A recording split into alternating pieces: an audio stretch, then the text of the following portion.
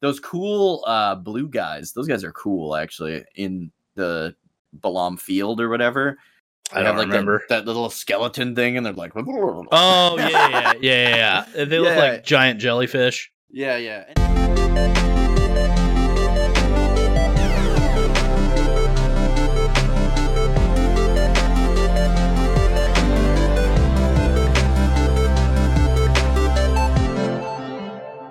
What's up, everybody? Welcome back to the Gaming Effect. We are here with part 2 of our multi-part series on Final Fantasy VIII. I am your co-host, Alex, aka Soldier First Class. I am Corey, aka Dookie03. And you almost choked on that one. But guys, we had a lot of fun making episode 1. We kind of went over a lot of the mechanics of the game and like the initial, I want to say maybe 2 hours of the game. Yeah. Since last episode, which was 2 weeks ago, when this airs, I have officially played through the entirety of Final Fantasy VIII. We're going to talk about a little bit of that here in a bit, but just know that I'm going into this a little bit more refreshed and can kind of point some things out that I noticed this playthrough, and some things that maybe Corey didn't notice or maybe Corey did notice, and we can kind of break that down and talk about it. We're going to start short because we got a lot to get through. We left off on Dollet and the Dollet Mission, and we didn't even get to the dance segment. So we've got a lot to get through today. So we are going to basically streamline this episode. Don't forget, you guys can catch us on Spotify, Apple Podcasts, SoundCloud, and my YouTube channel. And please rate and share on all of those platforms. We really appreciate it. You guys got us over 30 plays on this last episode, and we're really chugging along towards our first, I think, major milestone, which is 1,000 plays through Spotify and all streaming services. And we're about to 400, I believe, already in just what will be 9 episodes at this point when this episode releases. So we just want to say thank you, and that we really appreciate all the plays and all the shares, all the ratings, everything. They have been awesome. Yeah, no doubt. So before we get into the next topic, which is Final Fantasy VIII, let's promote your charity stream, because it's something that I donate to every year. I encourage other people to donate to it every year, and it's in honor of your friends. So give us a little details and kind of let the listeners know what your plans are and what you do every year and why you do it. Yeah, for sure. So every year we do a 24-hour charity stream in memory of my good friend Jason, aka Spectre is what kind of his online tag name always was. He passed away from, I believe it was complications due to Crohn's and colitis. So all the proceeds go to Crohn's and Colitis Canada. We do 24 hours. It's starting on October 21st at 10 a.m. my time until October 22nd, 10 a.m. my time as well. And we're going to be playing a bunch of, I usually do like a lot of retro games and stuff. So this year, I almost always do like a Mega Man game in my first block, but this year I decided to kind of change it up a bit. I'm doing Rockin' Cats, which is a super rare but really, really good NES game that I grew up playing. Think of it being like Bionic Commando, but fun. And then Fair enough. And then I'm going to be playing Darkwing Duck in my first block as well. So that's basically a Mega Man game, but it's a little different. It's got a little bit different stuff in there. And then I'm doing a terrible game block for the late block. So every block, there's 4 blocks. They're each, I think, 6 hours. And so from, what would it be, 10 p.m. till like 2 a.m. or 4 a.m. My math is bad, guys. I'm going to be playing a bunch of terrible games. And if we reach donation goals, the bad games get badder. Like, I'm talking Aquaman on the GameCube, which was made by the same team that did Superman 64. So it's there's some good yet bad stuff in there. I don't think I put Bubsy 3D on there this time. Damn, come on, man. But I do have Beast Wars listed on. Okay, for that's PS1. Dog shit. Dragon Ball Z Sagas is the highest donation goal because I hate that game so much. So you're like, if I'm gonna have to play this shitty ass game, you're gonna pay me for it. Yeah, if we could raise 3,500 by the time we get to the third block, which is my second block, or during that block at any time, I will stop what I'm doing and play Dragon Ball Z Sagas. That game is fucking hot and wet garbage. Like, you're there every year, you know. Yeah. We it's a lot of fun. Yeah, I thought the funniest part for me in the last few years was when you and Mike had your Sonic race. Oh, and I had to wear the Proto Man. Yeah, because Mike is so bad at Sonic that you're like, I can beat him using the Proto Buster. And I did. And he did, and you did. and you couldn't even, like, hit the fucking buttons with the Proto Blaster. It was like, what? Yeah, I think if I had played it on an actual Genesis controller, it would have been easier because the buttons are bigger. Right. But yeah, it was brutal. And then because I have a channel points donation usually where I have to hold the controller upside down. So it got to a point where I was using the Proto Buster on my arm and holding the controller upside down. So I was trying to use the D-pad with that fucking Buster on my arm, and it was like impossible. But yeah, I always have a blast every time I'm in that stream because, like, you know, you're wearing a silly costume, or you're playing a really bad game and getting frustrated, or, you know, somebody's like throwing $100 here and $100 there, and it's like, it's just a really good time, and it's for a good cause, and, you know, it's in honor of your friend that passed away, and it's just an overall good experience to be a part of. And you know, I donate every year. I enjoy being there in the streams. I mean, I'm in the streams all the time, but I really enjoy Spectre Fest a lot. So definitely, guys, if you're listening to this podcast, check out Spectre Fest. It is a blast. I'll be there. Corey will kind of be there, I guess. But anyway, guys, we're going to go ahead and get into the main topic. We're about 10, 11 minutes in. We're going to talk about Final Fantasy VIII. This is episode 2 of our multi-part series.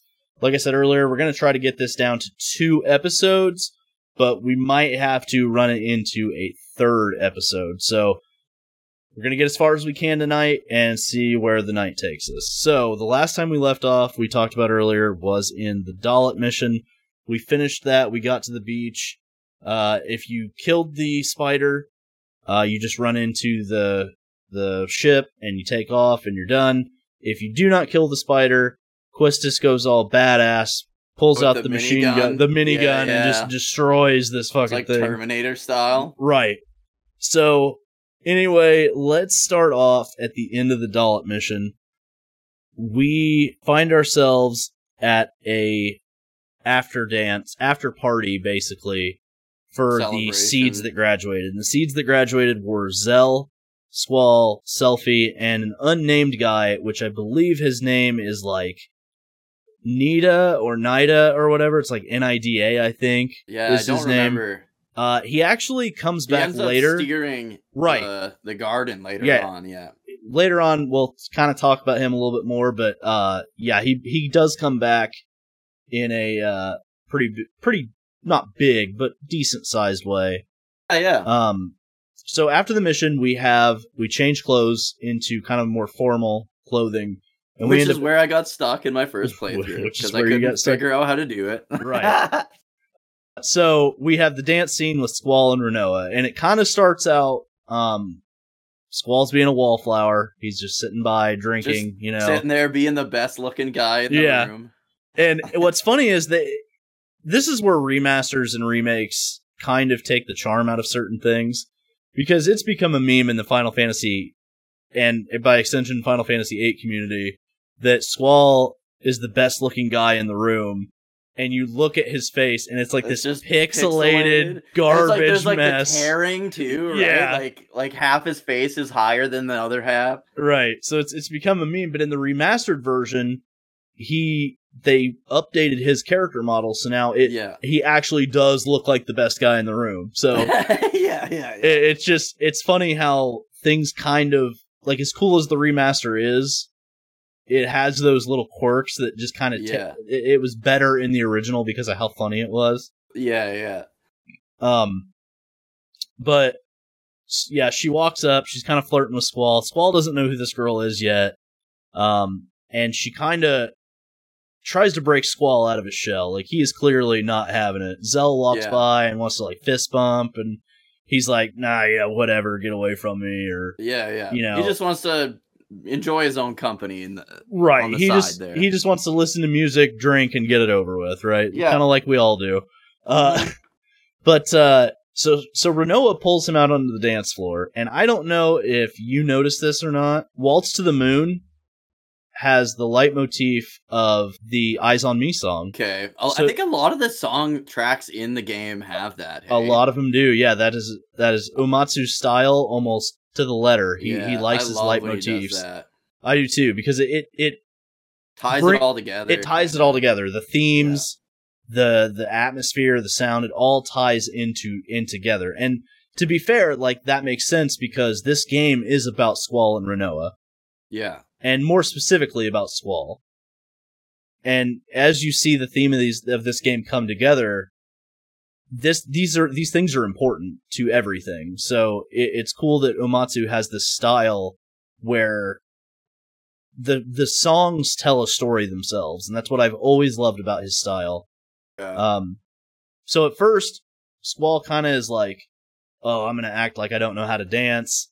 And then when he realizes, like, okay, she's not giving up, then he, like, starts being really fucking good at it. Like, and then she's like, how come you're so good at dancing or whatever? Yeah, right? later on the train, she's like, "How are you so good at dancing?" And he's like, "Well, we have to train this shit. We have to train this just in case, in subterfuge or whatever." And she's like, "Oh, so it's just part of your job?" Like, she's really upset that she thought, like, he wanted like a special moment, right? And he's just like, kind of thing. Yeah. He's just like, "Guess what, bitch? I was just doing my job." Yeah, you're just a job to me. Yeah, you pussy. It's so funny. So we'll point out something later about their relationship that a lot of people, I don't know if they noticed or not, but just something that I picked up on in my playthrough. And something I've heard Mike from Resident Arc pick up on his latest playthrough. Now, I think this scene after this dance is a little bit more important than the dance itself. The Quistis part? Yes, because I think, like, to me, this is where, not specifically the part with Quistis, but what happens right after that. But, so they're at the dance, and Squall leaves the room, because Renoa kind of takes off, and what we didn't know at the time, meet with Sid. She goes to meet with Sid, but we don't know that until, like, maybe 10 minutes later. You go to the balcony, and Quistis comes out and wants to talk to you and says, "Hey, my final order is we need to go to the training center." And Squall is like, "It's after hours, why does she want me to go here?" Yeah, you can't tell me, you can't give me orders either, right? Like, it's after hours. So, what's funny about this is that they get there, and you realize, like, this is a makeout spot. Yeah. This is where the garden kids go to make out and shit. It's through the training area. Like, it's guarded by, like, all those plants and T-Rex ores and everything, right? So people sneak through there to get to this little area. Right. The things we do for little But it's funny, like, so they kind of do something cool in this scene, and it's that they're talking openly in front of everybody, and there's no privacy whatsoever, because there's couples, standing there. Macking it up. But that's very Japan. Like, Japan, it's very hard outside of your home to get privacy. So this is kind of... Unless you go to a love hotel. Yeah. You see these things, though, throughout the game that, like, it kind of feels like a military, like, almost American-style military, or, like, something like that, like, military lifestyle. But... crossed with, like, a private school kind of thing, right? Right. It's kind of like a private school, but also you can see the Japanese influences throughout the game. Yeah. And it's like, and they do it unknowingly too, right? Right, like and that's just how stuff is, as far as they know. As hard as they try to westernize their games, there's things they don't realize about Western society that they put in their games that is very clearly Japanese, and this is one of them, where they don't get much privacy outside of their homes, and so they don't think anything of talking about these major things in front of these random people. So, But she basically tells him that she can't be a teacher anymore. Like, she has no leadership skills or qualities. The garden has decided that she's no longer going to be a teacher. She is just a seed now. Like, it's just what she does. Man, the Treppies are going to be disappointed. Right. And that's the thing, too. Squall... She's got her own fan club. Yeah, Could you imagine if you went to high school and, like, I think everybody had that hot teacher. The hotness of them, like, varies from school to school, obviously. But could you imagine if the students had a club based around that hot teacher? Like, how fucked up would that be? Right.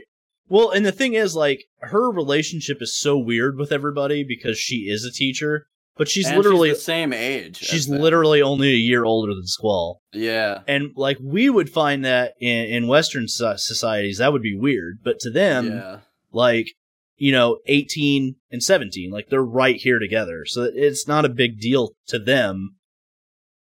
But, like, a lot of people found this relationship really weird. But Squall kind of just doesn't want to deal with her. Like, no, this is not annoying, kind of. Hey, yeah, this is not his problem. Is basically what he tells her. Like, this is not my problem. Why are you dumping this on me? But he's kind of rude a little bit to her a lot. She's trying to, like, get it off her chest, like, deal with, like, the information she was just given. And she's kind of confiding in him, but to him, and honestly, it's true that they don't really have that kind of a relationship. So he's like, why the fuck are you telling me this? You know what I mean? Right, exactly. And the next thing that happens here is interesting because I didn't notice it ever until this last playthrough. When you leave the training center and you meet Alone, who you don't know that it is Alone, right? Mm-hmm. You don't know who she is. She was in the infirmary in the very beginning of the game. You didn't know her then. She knows you. Like, she even says in the beginning, like we said last episode, like, hey, it's like Squall, so we meet again, or something like that. Yeah. She calls Quisty. Right. I didn't notice that either. So she knows who Quistis is because she called her by a nickname, and you don't do that unless you know who that person is, right? And so I never noticed that. And so she knows not only Squall, but she knows Quistis. So these are the first pieces, I think, of them throwing the plot twist kind of in your face, but not really throwing it in your face. And this kind of setup is something that we went back and forth a little bit last time about it. I like the plot twist now more than I did, but as an older player, I see things more clearly than I did before. But I think it's also because you're replaying it, so you're looking for that stuff too. Exactly, and that's the problem. That it's almost like, remember when, like, The Matrix first came out and like everyone was like, this is the best movie ever, but you really got to see it twice, kind of thing. Right. It's kind of like that. Like, the game's a lot better the second time through than it is the first time, I feel like. Well, and I think the problem I have with Kitase and Nomura-led games is that they are all like this. And I get that gives you replayability, but a lot of people don't play RPGs more than once unless it really hits them. And Final Fantasy VIII is so divisive that I feel like a lot of people played it once, and a lot didn't finish it, or never touched it again. Yeah. And the problem with Kitase, and it's a hard game too. Like, even if you're playing your cards right, like when you get to that final area, like literally, it's the hardest. I think it's the hardest Final Fantasy at the final boss. Yeah, I agree. I think the final area is probably one of the hardest in Final Fantasy, but like, this is why I don't necessarily like Kitase-led games, because I understand that, like, you want to create mystery, but you don't need to create mystery to the point where the player doesn't know what the fuck is going on. Yeah. So that by the time you get to the plot twist, it feels like an ass pull. Yeah. Right? And that's why I think a lot of people did not see Final Fantasy VIII's plot twist as being well developed. And they're kind of right.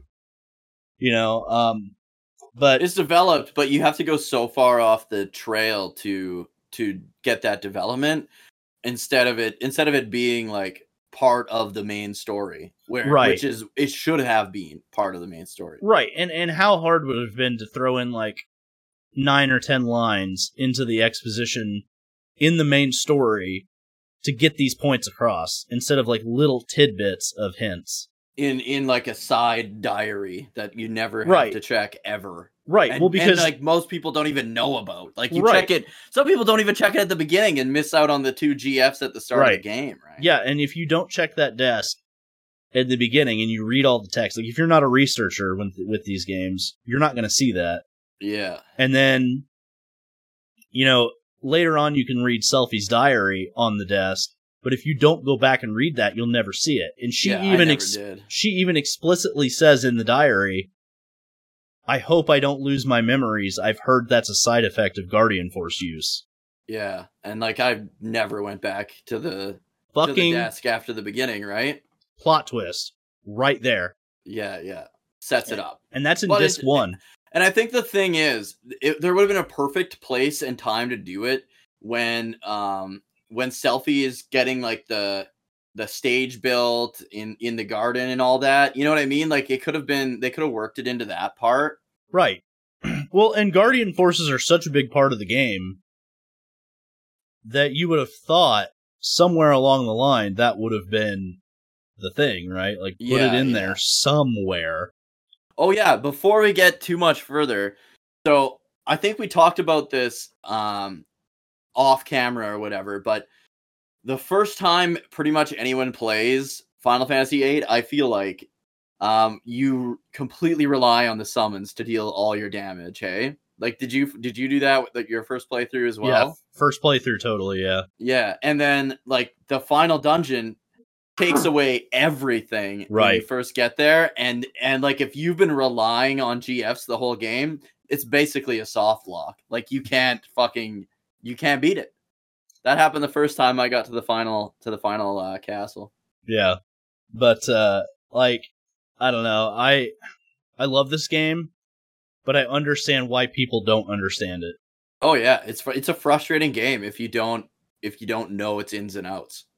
So. And another thing I forgot to mention this, but at the Seed graduation, the garden staff actually says, don't listen to people when they talk about Guardian Forces and how bad they are. Right, I do remember that. Kind of another piece of the puzzle. I remember hating those guys like right out of the gate. Yeah, because they're dicks. But the thing is, when he says that, then you realize that people have doubts about Guardian Forces. And you're like, why? Yeah, you're like, why? So it's just, it's funny, given that. After they leave alone, which they save her from the Granado or something. Is that the armadillo? Dildo? Armadillo looking things? God damn it. Yeah. Like that flying guy that throws those armadillos at you? Yeah, it's like Grinaldo and then Armaldo, I think. I don't remember. Yeah. But yeah, that's the boss. The armadillo boss? Yeah, once you fight that boss, she kind of acts like she knows you, and then she leaves with what we later find out are the white seeds. Yeah. That are kind of her guardians. After that scene with Alone, we get a mission from Sid. And this mission is kind of twofold. It kind of sets up the need for the party to be together for the rest of the game. Yeah, it does. And it also sets it up to, like, this is how they reconnect, right? Which is weird because this is, like, the only mission they really ever get sent on. Right. Besides, like, the secondary part of it. Yeah, because everything else is kind of... Yeah, everything else is kind of on the fly. Yeah. So, we're on the train. We're going to go to Timber to meet up with the Resistance, the Owls. But before we do that... you get the lamp. Dark lamp or whatever. The magical lamp. Which is how you get Diablo. Which, if you do this fight super early, is a real bastard. Yeah. But it's worth it to get Diablos because he's the coolest fucking GF in the game. He is one of the coolest summons in all of Final Fantasy. Oh, totally agreed. this mission is the catalyst for everything that happens from now on in the rest of the game. So we get on the train to go to Timber, and this is the very first Laguna dream, and this is where we kind of figure out that things aren't what they seem. Right. Something is happening. It like has like that, almost like you can tell it's like ringing in their ears too, and they're dropping, like they're all passing out, right? And you honestly think that they're being gassed or something on the train is what I thought in my initial playthrough. Well, and they actually bring that up after they wake up. We'll get to that in a second. So this dream is basically Laguna, Kyros, and Ward. They're 3 soldiers in the Galbadian army, and they wake up and they're like, they're in a forest area or something. There's been a battle, and Laguna wants to get back to Galbadia, which is Daling City, and where they're from. Basically. Where they're from, but he has ulterior motives, of course. He wants to go meet Julia, the piano player. And dude, this is the first time where you see Laguna, and you're like, okay, there's these guys are supposed to be badass soldiers, you know? Yeah. And he is the goofiest motherfucker in the game. He's the best, though. Dude, he is the best. And he's that guy that, like, everything positive that ever happens to him is just pure luck. Oh, like, yeah. He just fumbles through life based on his luck alone. He is in the right place at the right time, you know. Sometimes the wrong place at the wrong time, too, though. But it still works out somehow. Yeah, it does work out. And the thing is, like, even though he's kind of dumb, like, he's kind of a dumb character, and he is the exact opposite of Squall. He wants to be friends with people. He wants to travel. Yeah. He wants to, like, he loves his friends. He depends on his friends. He wants to see the world. He basically he says he joined the military to see the world, right? Yeah, so. And he is the counterbalance to Squall, and I think that's perfect the way they set this up. Another thing is the weapon he uses, like he uses a machine gun. Yeah. Which is, I don't think do you ever see that in Final Fantasy again? There are guns, but I don't think it's like a straight up machine gun like he's got. Yeah. What's funny is that, you know, the song Man with the Machine Gun is the battle theme whenever you play as Laguna, Kyros, and Ward. And it's literally, I mean, it is literal, the title of that song, because he is the man with the machine gun. Yeah. But, best song in the game. Which is, it's like the best fucking song in the game, and of course it's Laguna's. And his limit break, he comes like on like, doesn't he like swing from like a rope? Yeah, and, he like, swings from a rope, throw grenades. Yeah, and shit. He rains down fire on him. Right, not fire, but bullets. You know. Yeah. And you know, Ward uses like this big anchor. Giant anchor. That's super weird. That's like the weirdest weapon ever. And Kyros uses like twin blades. It's really cool. Like butterfly blades, kind of. But Laguna's kind of dumb. Like everything he does is fucking like it just happens. He has these grand plans. He's like that guy that plans like these big grandiose things, but he never. It always like falls apart, or it doesn't go the way at all how he planned it. Right. But he still fumbles through somehow. Yeah, exactly. And that's just not Squall. Squall's calculated, you know. And it's been said in the past that Laguna and this crew were supposed to have a much larger role in the story than they did, but they had to cut it. And apparently, according to Kazushige Nojima, he actually apologized to the development staff because they created all these assets. Like, they had a world map for Laguna. They had everything for Laguna and Party, like, that they did with Squall and all them. But they didn't end up using it, and apparently Kazushige Nojima actually apologized to the development staff for having to throw all of that out. And you can kind of tell that this is the case, because, like, there were things there's a lot of things unanswered questions with the world, and I think that's my favorite thing about Final Fantasy VIII is like the world itself lore. Mm-hmm. Like there's like Centra was destroyed by a lunar cry, right? Yep. There's that spot near Trabia. There's like a giant fucking crater in the world around Trabia. I can't remember if that was like the first lunar cry or if that, I can't remember, because I used to know, like I dug into all this stuff because it's so interesting to me.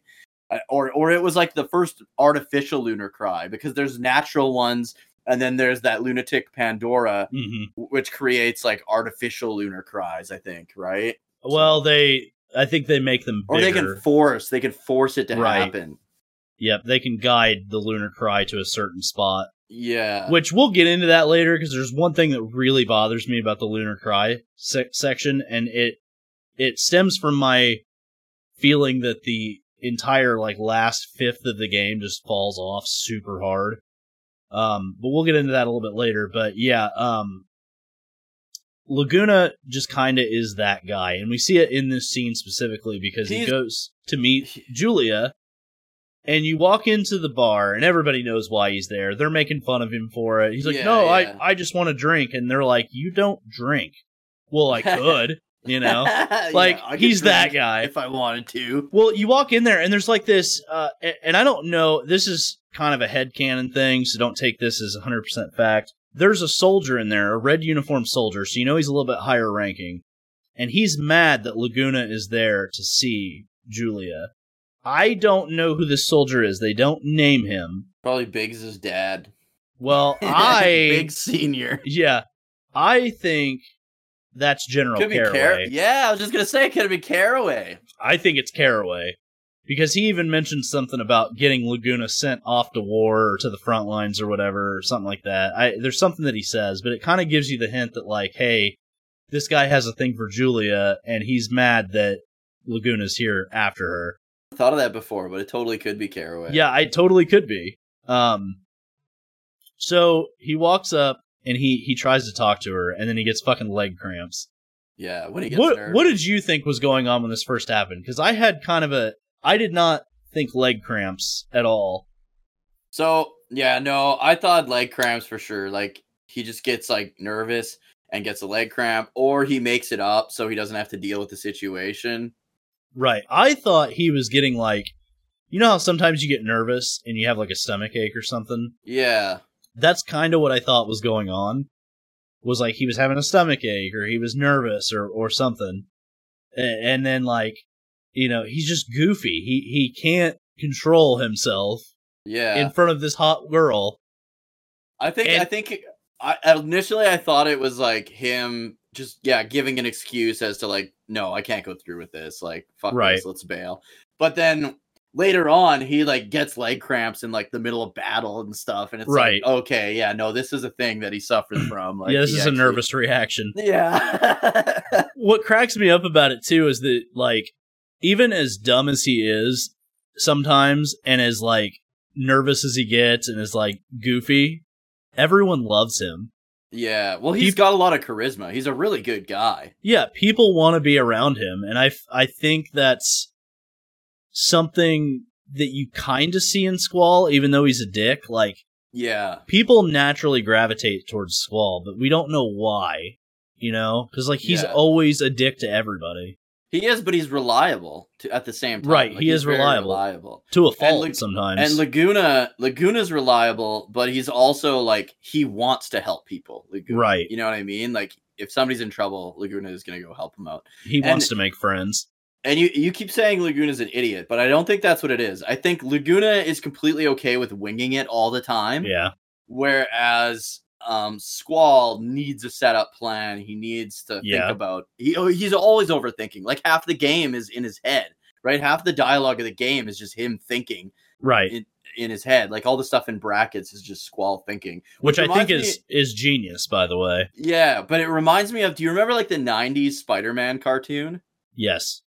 And like almost all the dialogue on that show was like in like Spider-Man thinking to himself and stuff. Mm-hmm. And I think like that I played Final Fantasy VIII at like the perfect time, because I think that Spider-Man cartoon was like over by this time, but that show was so well done. So when it would show him talking in like brackets like that all the time, I was like, oh yeah, he's like thinking to himself, because like comics do that all the time too, right? Where they'll have like, a fluffy bubble to tell you they're thinking and stuff. And the other thing too about it is that those creep up in Laguna's scenes.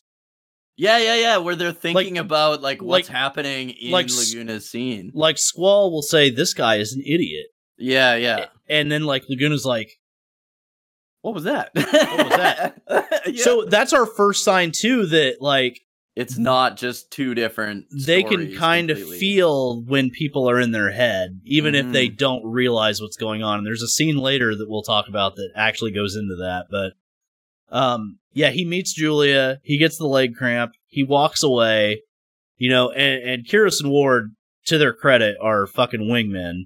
Yeah, Because yeah. he tries to leave. He's like, I'm done. I think, you know, I had my shot. I didn't take it. And they're like, no, you're going to sit here and you're going to talk to her and you're going to like it. Because you made us come out here tonight. Right. Like, So she walks up. They walk away. Now Laguna's trapped. Oh, yeah, and he doesn't know they've walked away because he's facing her at this point, right? And then doesn't he, like, turn around and they're not there? Yeah. So then he sits down. And he's all quiet and, like, he doesn't know what to say. So she's like, okay, let's go to my hotel room. And he's like, oh, you know, what's going on, you know? Well, then they start to drink. And, like, he gets is like, nervous still. yeah, well, like, more nervous. I want to say it's either Kyrus and Ward, or maybe he's thinking to himself, like, don't talk about myself. Don't let her talk. Find out what she likes. Find out what she's about, right? Well, then they start drinking in the hotel room.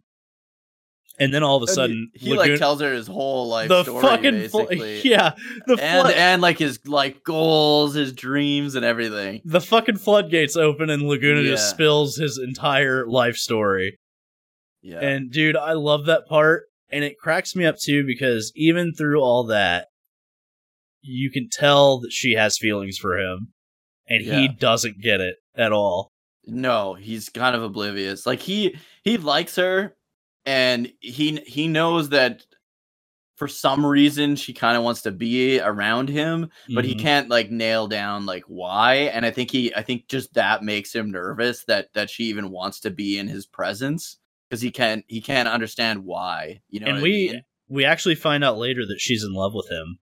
Yeah, and he does. She writes that song about him, right? She does, but we don't know that because so.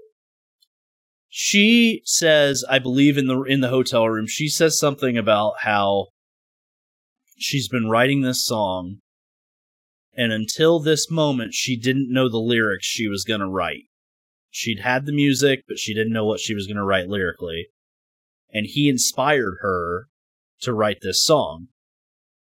Later on, they're talking about it, and Rain brings it up.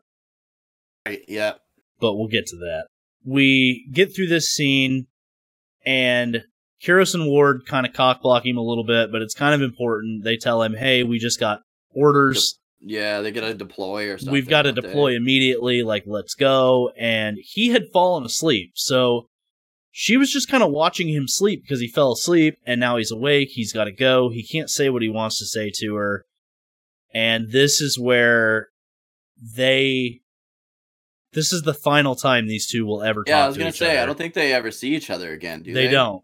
No. Unfortunately, they don't. So, as classic war, like World War II, right. Not even World War II, but like post-World War II, when like the peacekeeping soldiers were put like in Germany and stuff, like that shit happened. You hear about that stuff all the time. Right. Where they're like posted here or whatever for a couple weeks, and then they move to another post. Like that stuff happened a lot back then. The party wakes up after this, and they all realize they had the same dream, and they're like, "Okay, that was weird." What's going on here? But they just completely dismiss it.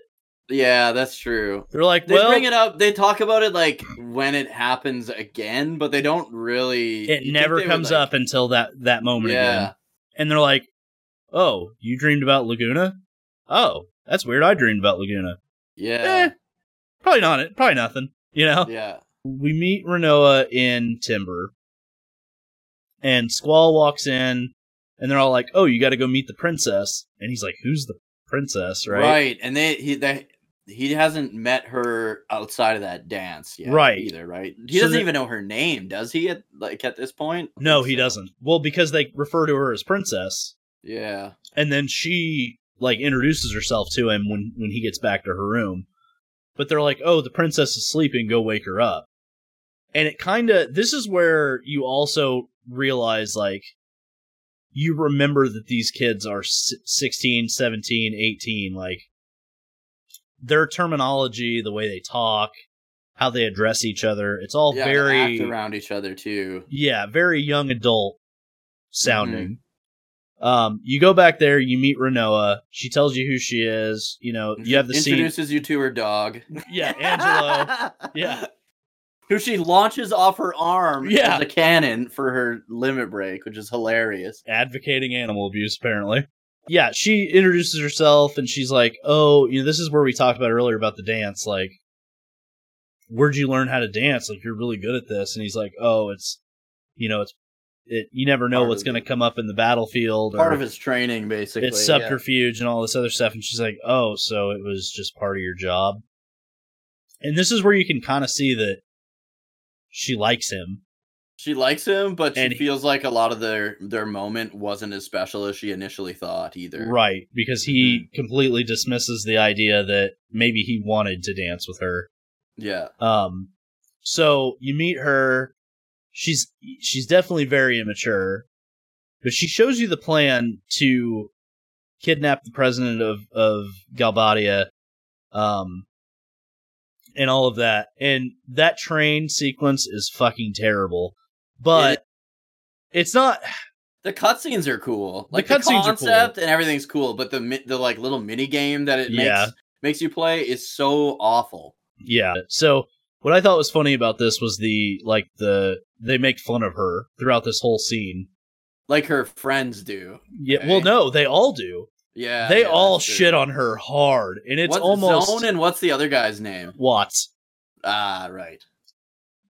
They like shit on her because they're like, "Oh, all these trains look really nice. What's with this one that looks kind of shitty?" And the one like she designed, basically. And I think it's Watts or Zone or whatever. They're like, "Oh, well, we bought all of these. She made this one."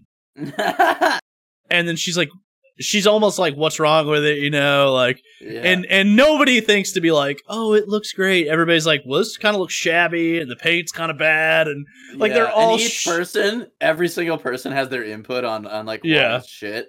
And then she kind of asks Squall, and Squall, I want to say Squall has a choice to kind of shit on her or be nice. And I think this is where I kind of don't like that the game gives you certain choices. Because canonically, I think Squall would be a dick here. Absolutely. More so than he would be later in the game. I mean, you can play the character any way you want, but the love story is kind of dictated by your choices. And I don't mean that in that it changes. No. But more so in how it's perceived. Yeah, that's true. So like Squall early on is going to be a dick, but if you're nice to her throughout the whole game, it doesn't really match up with like the pre-done story kind of like. Yeah, you're almost pushing Squall in a direction that he's not ready to go yet. Yeah. So you finally get the cart or the train put together, and it's funny because there's a soldier that walks in, and he's like, this train's car looks a little bit more shabby than I remember. And like references like them making fun of Renoa again. Yeah. There's another the best soldier. part is like the president's such a prick that the guards don't even notice that he's been swapped. Yeah. Well, that, and there's the one guard that's like, oh, you know, I can't wait to buy an engagement ring. Whatever. Yeah, and the president loses his shit on him, doesn't he? Or something? And he's like, oh, there goes my paycheck. I guess I'm not getting that ring or whatever. Yeah. And then later he's a dick to him again, and he's like, oh, I guess, you know, I'm not going to be able to afford that candlelit dinner because there goes another paycheck. And it's like, it's, you kind of feel bad for that guy. Yeah, yeah. I always like when games do that. They'll throw like this little random NPC in, and you get a little insight into his life, and it's like, but it's also like kind of like ripping on him a little bit. You get the fake president, and like Renoa's all hyped. She's like, yeah, my plan worked, blah, blah, blah. And then she goes to talk to him, and he gets all weird. And his text is weird in the text boxes. It's like certain letters are randomly capitalized. Yeah. And you can tell something's not quite right. And then all of a sudden he's like shuffling around like a zombie. And he's like fucking jolting around. And there's two phases to this fight. So there's the human form and the Jiro form. And you kill the one form normally. Then you get to the Jiro form, and it's like use a Phoenix Down or an X potion. Oh, or yeah, because he's undead, like zombie. Yeah. So you can just kill him in one fucking hit. It's like one of the most anticlimactic fucking boss fights in the entire game. Final Fantasy does that a lot, though. Yeah, that's true. They do. Yeah. I'm trying to think. Star Miglione in 4 was the same. Yeah, they always have like maybe a joke boss. 7 had it with the Cosmo Canyon boss is like you just use a Phoenix Down and it kills it. Yeah. I always like that touch, but at the same time, yeah, it kind of like ruins the boss fight too. Yeah, it seems like a waste. But it's your choice. Right. It seems kind of like a waste of a high point. But at the same time, if you don't know that that's a mechanic, you're probably not going to use it.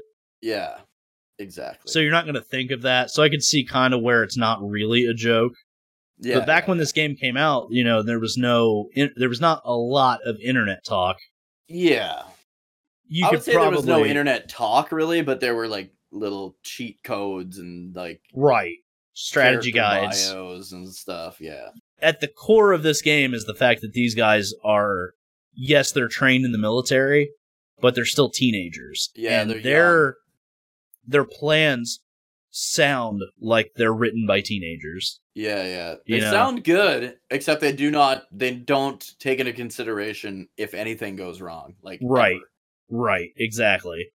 Like even when they plan stuff, Renoa, Zone, and Watts, they like hunch down on the floor like kids. Oh yeah, I forgot about that. They're like huddle in the corner. Yeah, they're like, and they even kind of leave the seed guys out of it, right? Yeah, they do. What are they doing? They're kind of like meeting secretly. Yeah. One thing that I enjoyed that this game really did, and it was a really simple move, and it was the fact that they hand Squall his contract. And Sid royally fucked him. Oh, right. He says they have to stay with them until basically Galbadia is free or something like that. Timber is free, yeah. And that is so open-ended that basically until Timber is liberated, Squall and the party are with Renoa forever. Yeah. So if Timber never gets liberated, they're still going to be there together with them. Yeah. And so, like, I think that little tiny detail is a good way for this party to be permanent now. So we kind of figure out that the Dollet Mission was all part of this because of the broadcast tower. The president's trying to broadcast that he's joining Galbadia with the sorceress. They get to the TV station, and there's something interesting. They get in front of this TV screen, and it's got all this jumbled red lettering and everything else. Did you know that that's actually a message? No, I don't remember it even.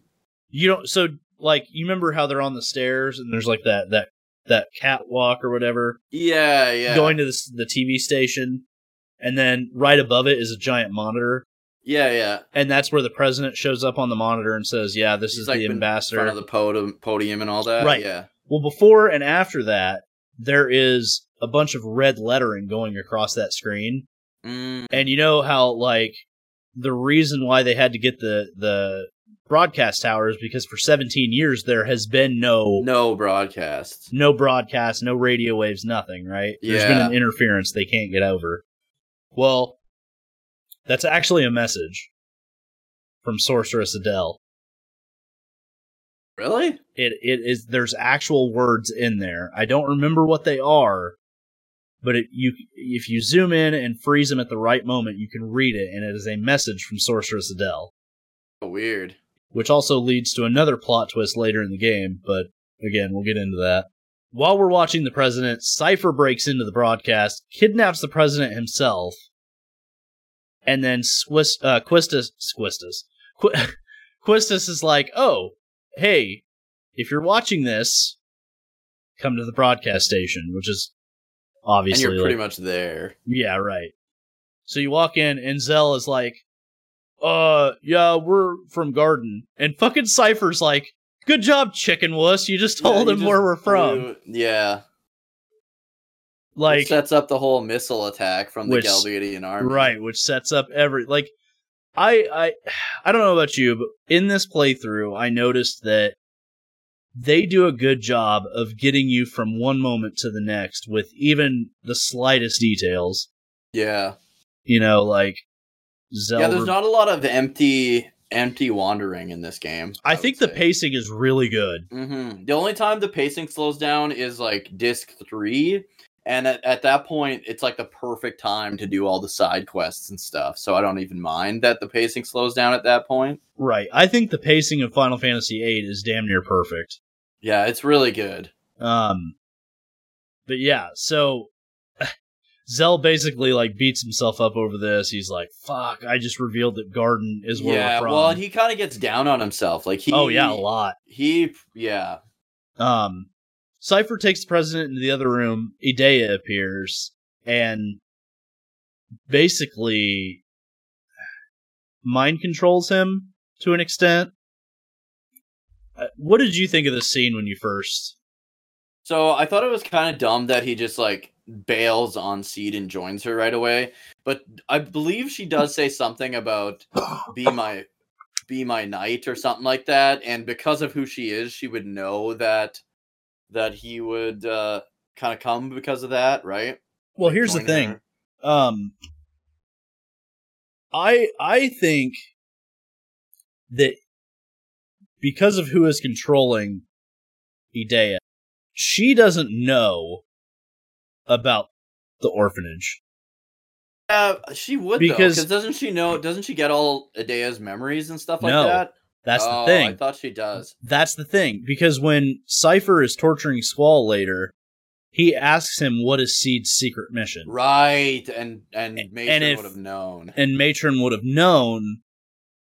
So why would you torture Squall to find that out when Idea would know? But it seems to me like if you are possessing someone, you don't possess their memories. You're basically...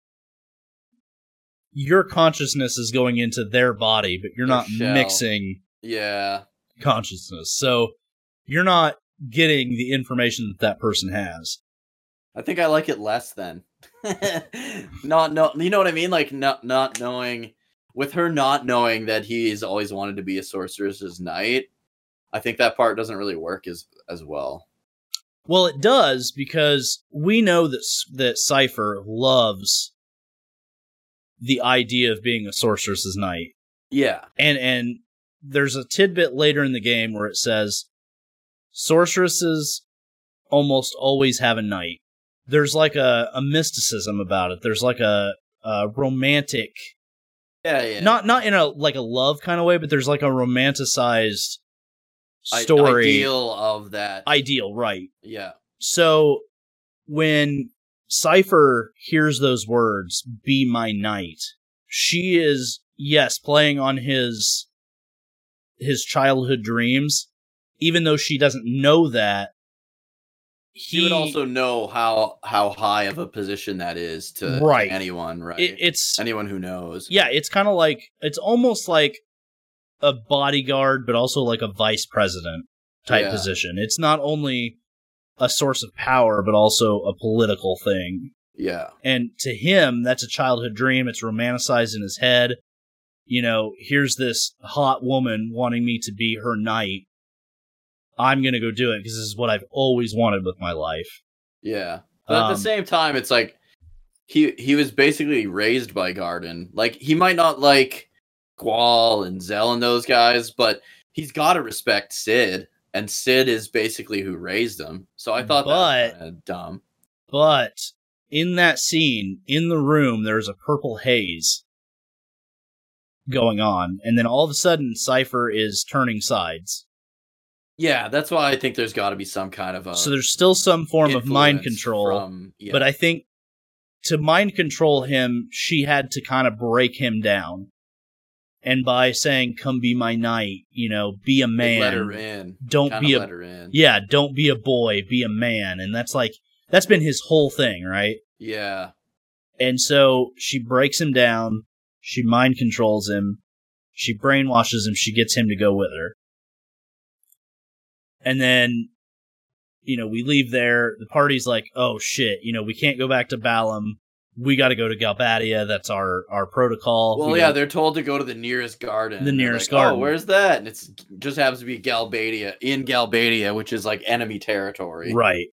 But the gardens are all like kind of neutral, right? Like they're kind of their own. Sort of. Galbadia is kind of different because they, I believe, train Galbadian soldiers. They're not necessarily a seed garden. Like I think they train some seeds. It doesn't go into Galbadia's kind of background. Yeah, not really. I don't think Irvine is a seed, though. They never specifically mention him as a seed, right? Yeah. But speaking of, we'll meet him in a second.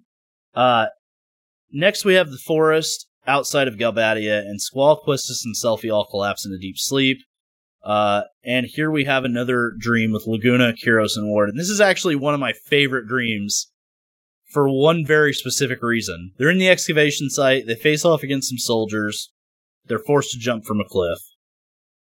Right, okay, this one, yeah. Kyros and Ward. The dream order mixed up. Right, and I did too, and that's why I had to write it down as I was playing, because I forgot which order they go in, but they actually do go in chronological order. So they're like in Esthar at this point, right? I think they're either in Esthar or they're in... No, I think they might still be in Galbadia. Okay. But they're excavating a crystal or a pillar of some sort, which turns out later to be the Lunatic Pandora. Right. Yeah. But there's Esthar soldiers there, isn't there? Right, there's Esthar soldiers there. And Kyros and Ward get injured, and they almost die. This is where Ward injures his throat and loses his voice, too, so that's important for later. What I loved about this scene, and why it's one of my favorite in the entire game, is it's another example of Laguna being like that wrong place, right time, lucky, bumbling through life kind of guy. But it's almost the most Laguna thing in the entire game. And Kyros and Ward almost die. He throws them off the cliff to save him. Yeah. And then he looks down from the cliff. He's like, oh, fuck, I don't know how you guys did this. He's like, you guys are brave. I don't know how you... And then he falls off. Yeah, he's like trying to like ease himself down and then slips and falls down. And, dude, it is the most... Fucking I don't know how you guys did this. But they're like unconscious and he threw them off, basically. It's the most fucking Laguna thing in the entire game, and I love this scene because of it. Like, it's just fucking hilarious. Yeah, and that's how they escape from the Esthar soldiers, basically. Yeah, there's boats down in the harbor that they jump down into and they're able to escape, which is the most fucking 007 bullshit way to get out of that situation ever. But... I love that scene. It's one of my favorites in the entire game. That's also where the Coochie Coochie treatment came from. Right. Because he'll tickle him if he doesn't jump kind of thing, right? Yeah. They wake up, they're like, again, and this bothers me, because, again, they're like, oh, you had the same dream? Oh yeah, I had the same dream. And then they just don't And then they just never fucking bring it up again. They arrive at Galbadia Garden, and they show us a cutscene of, like, flying machines and everything else. Like, what did you think of this? The first thing I thought was, like, this place is, like, obviously has a bigger budget than the other garden.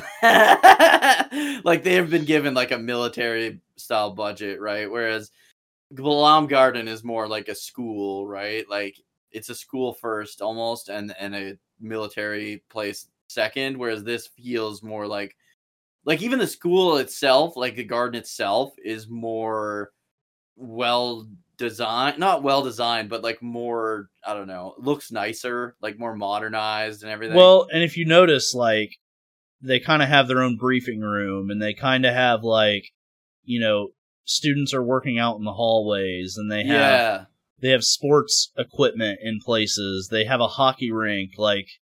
Galbadia Garden is outfitted like a motherfucker. Yeah, they have a way bigger budget than or more. I almost don't think it's just the budget. I want to say that it's more of like priorities. Yeah, that's true too. They have more of a militaristic priority. Right. They're training soldiers. Balam Garden's more training mercenaries, but also like people that raising will go kids. Right, people that will go out in the world and do what they need to do and everything else. So I think that's kind of like where we see the difference in philosophy with them. Yeah, and Trabia... We don't really know much about them. Yeah, Trabia puts on plays and stuff, I guess. Because that's all like Selphie ever wants to do, right? It's yeah, I when I first saw this, I was like, oh my god, where are we? Like, this does not feel like any other part of the game we've been to so far. Yeah. But it's you're in another country, right? They do a good job of making you feel like you've all of a sudden went to another country kind of thing. Right. And Balam's more of like a small town vibe. Yeah. And Galbadia is like cities and right. Yeah. So it kind of, they're more militaristic, they're more, almost more advanced or civilized, I guess. Yeah. But yeah, this is where we meet the best character in Final Fantasy VIII, Irvine. Yeah, Irvin. Yeah. So before they meet Irvin, they have a moment where they realize Cypher's dead. Yeah. Or they're pretty damn sure he's dead. Yeah. Like there's no reason for him to survive. Renoa kind of has a freak out here. And Squall too. Renoa's like, they ask her kind of like, did you know Cypher? And she's like, oh, we dated last summer and I might have been in love with him. I really liked him and everything else. And then like Squall's kind of having his own thoughts separate from everybody else. And he's like freaking out internally. Well, like, he's kind of like realizing like this could happen to any of us. Like, right. Well, and he's also like, Cypher, as much as he hates Cypher, he is one of them. Yeah, they're still brothers in arms at the end of the day, right? Right. And it's kind of like a brotherly love. Like, you don't always get along with your brother, but he's still your brother kind of thing. Right. And they're talking about him like he's a memory already. Like he's and that pisses him off. Yeah, he's allegedly been dead for 20 minutes at this point. Yeah. And they're already like, oh, we may not have liked Cypher, but he was one of us, and Squall freaks out. He freaks out because he's like, is this what people are going to say about me if this happens to me kind of thing? Yeah, and he even says, like, I don't want to be talked about in the past tense, and then he runs out of the room. Yeah. And it just... Little bitch, kind of. a little bit. Yeah. But Fujin and Raijin... I think deep down he's also like realizing like if he does hook up with Rinoa, she's Cypher's sloppy seconds. Yeah, and they don't. You know what's funny to me? Because that's like when he finds out that they had a history too, right? Right. And so like it kind of distances him a little bit from her now. And I'm gonna bring this up now because I don't want to forget this later. But I really, for as much as this is a love story, I feel like they never explore Cypher and Rinoa past this.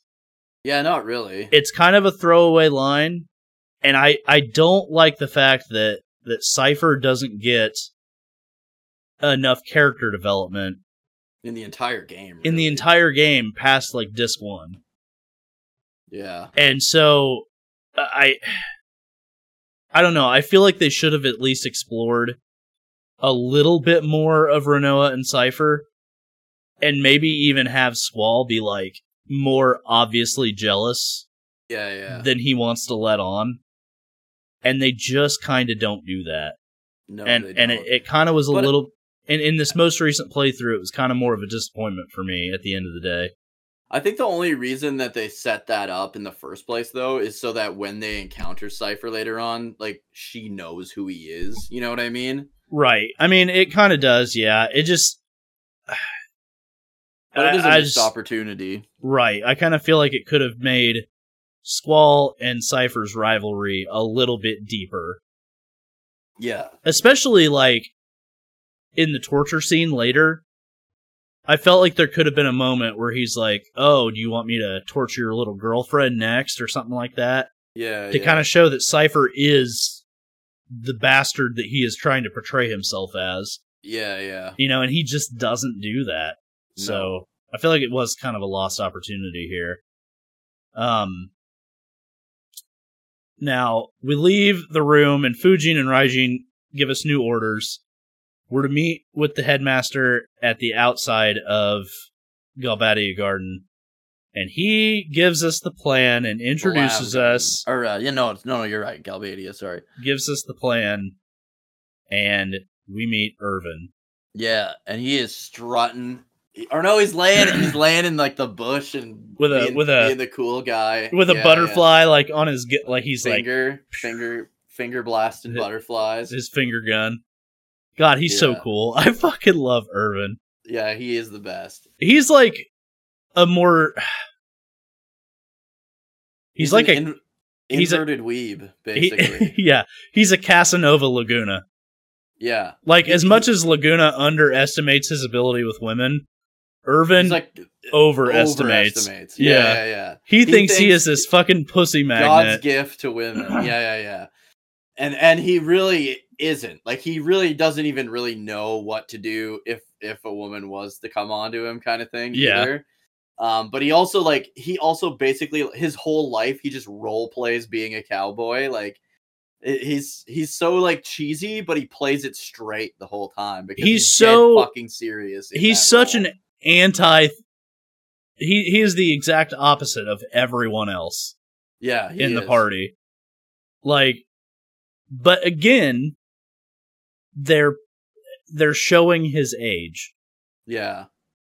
He's also like really smart. Like, he's definitely like he pulls them out of a couple situations that they wouldn't be able to figure out themselves. Like, he's kind of like the voice of reason a lot of times, where it's like they'll be like arguing about, oh, we need to do this, and he's like, guys, no, like if you do this is gonna happen. We need to do it this way, kind of thing. Like, he's a little bit more, I don't know if experienced is the word, but he definitely, as much as he plays up this like ladies man, like LARPing as a cowboy 24/7 guy, he also has like some intelligence behind him that he just, because it's hard to take him serious because of how ridiculous he is all the time, but he actually is like a pretty smart guy.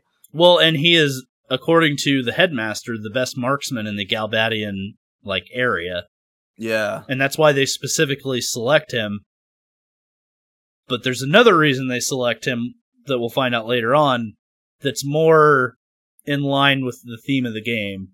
But Irvine to me is like, I think, we talked about it in our side quest podcast like 2 or 3 years ago. Yeah. And you said it best. You said that he's the guy that would say, well, while you were out chasing girls, I was mastering the sword, Yeah, except with like the rifle or whatever, right? I was mastering the rifle while you were out chasing girls. Like, yeah. He's that guy. But I really like Irvin because he's funny and he's smart and he's just, you want to root for him. Yeah, like you want him to succeed. Even my though favorite, like, as much as I hate Selphie as a character, like, she's definitely my least favorite character in the entire game. Yeah, mine too. But she'll be like, because like he'll do anything if he thinks like it's because a girl likes him or if it'll make a girl like him.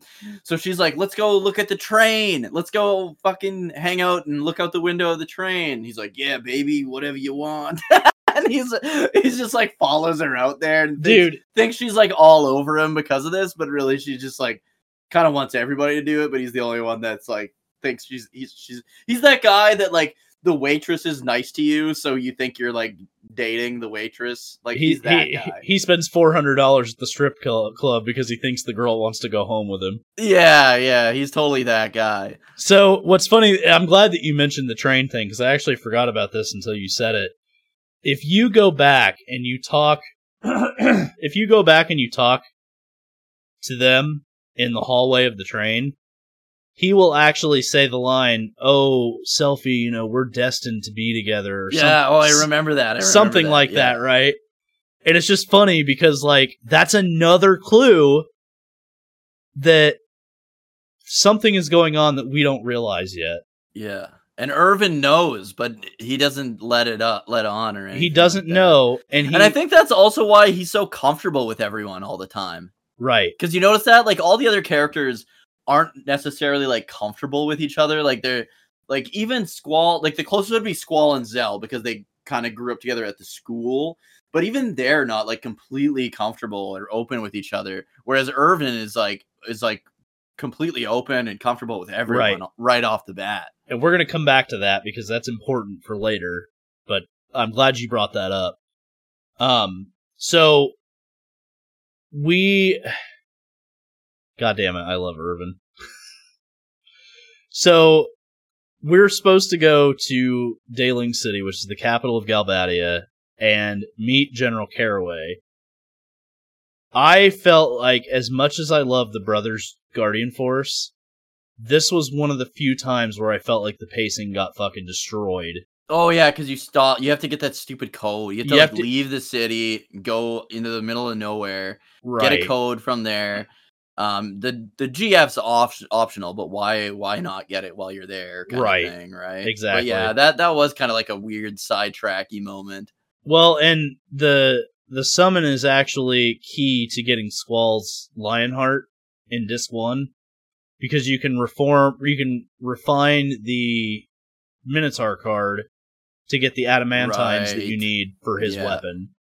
But I felt like this is the first time where the pacing was killed for me, because you go into this maze, and it's like a perspective puzzle. So if you walk in straight and you turn left, you have to go straight, or you're taking turns. Or if you take a right, you might actually be going straight. Like, it's... Yeah, you're talking about the tomb? Yeah, the Tomb of the Unknown King. Yeah. Yeah, so what I always do, and I've never needed the map or anything, is I always just stick to the right wall and do a circle around the whole thing. Because if you're always turning right, you know where you are all the time, because you're always on the outside. So that's what I do, because you end up doing a lap pretty much anyways to open everything up. So I've always done that. It's never steered me wrong. What really bothers me about it, too, is that, like, the number is randomly generated. Yeah, so you can't even look it up. Yeah, you can't even look it up. So if me and you were playing... write it down for the next time you played. Right. So if me and you were playing at the same time, the same game, everything, your number's going to be different than mine. So I can't even like message you and say, hey, the number's this. Yeah. What really bothers me about it is that they send you all that fucking way to go get it, and it's literally 2 screens in and you're done. Yeah, yeah. And if you don't think to explore the dungeon... Because you're not even in the dungeon all the way. No, you're like 2 screens in the up. Entrance, yeah. And so if you don't think to explore this, you're going to miss the Brothers GF, you're going to miss some items, and you're going to leave and go to General Caraway's mansion, and it was like, what the fuck was the point of that? Yeah. You know? And I like the Tomb of the Unknown King, but I hate when it is and how short it is. And, you know, it's almost, if you're going for a completionist run where you get all the Guardian forces, you know, I highly recommend doing all of it. And Brothers is a great GF. But not necessary. But yeah, I just really did not like the pacing of it at all. No, I think they could have done that maybe in between the desert prison and the missile base, and I think it would have been a little bit better. Like, put it in between somehow. Yeah. Like, if they would have relocated it to that desert and stuff, I think it would have suited everything a little bit better, maybe. But I could see that. Or making it part of Daling City, where you had to go and find it in, like, I don't know, underground or something. Yeah. I don't know. Or like on the outskirts of the city, there's like an old tomb or something. Right, exactly. Yeah, but instead of having to walk for fucking ever, run through a bunch of... You could take a car. Right. The cars were so weird in that game, and I like never used them. It's like me neither. It's like the developers like were trying to make it this cool big deal, but then like there's no point in ever using them. See, especially the great thing, the Chocobo. And I meant to talk about this earlier, but the great thing about the remastered version is the 3x speed, the no encounters, and the God mode. And they are a quality of life improvement that, if you're going to play this game, I highly recommend you play with those things available to you, because holy shit are they a game changer. Especially the no encounter, because traveling of how the game works. is so much faster. It's so much safer. If you're trying to do a low level run, it's much better to do with no encounters in this game. Which you pretty much like. I think no encounters in this game is the best game to have it in. Yeah, and you can get it from Diablos can learn it. Yep, but it takes a while. Yeah, it does take a while. And you actually have to get in. I think AP, isn't it? No, like it's a high. None of them are that high. It's like maybe 150 or something like that. Oh, okay. But yeah, so I think the quality and life improvements really helped with the Tomb of the Unknown King. So I highly recommend the remastered version if you don't care that the character models are a little bit out of place. I like the new character models, honestly. Yeah, they're not bad. They look a little Kingdom Heartsy. I didn't like the Final Fantasy X new character models at all. I didn't either. Super weird. They don't suit the... They do look super weird. So, yeah, it's... I don't know. But not to harp on this too much. We complete the mission, and then we go back to General Caraway, and we find out that this is Renoa's house. Yeah. Like, this is Renoa's dad. And this is where, the whole Renoa kind of tells us a little bit about her past, but not a whole lot. Yeah. Also, in Galbadia, they were told that they had to assassinate the sorceress. Right. Same. They had to assassinate her. So they're going to split into two teams, and the gate team. Basically, the plan is there's a parade going on in the sorceress's honor. They're going to wait until she gets to the archway. They're going to close the gates, and then Irvine's going to take the shot and kill her. Yeah, he's getting up into like a tower so that he's got a good vantage point. Yeah. This plan makes a lot of sense, but there's some weird technical things that I don't know if you noticed, but I'm going to point them out when we get to that part. But so the gist is that they're going to kill the sorceress, and if things go wrong, they're going to do a full frontal assault. The one team is Squall and Irvine, is the sniper team, and then the gate team is Quistis, Selphie, and Zell. They're going to assassinate the sorceress during the parade, but Renoa is not to be involved. General Caraway does not want her involved. Yeah, he tries to lock her in that room. But then she locks all of them in that room. Right, on accident. But what's funny about this is, the door is on a timer, so Renoa could have left any time she wanted. Yeah.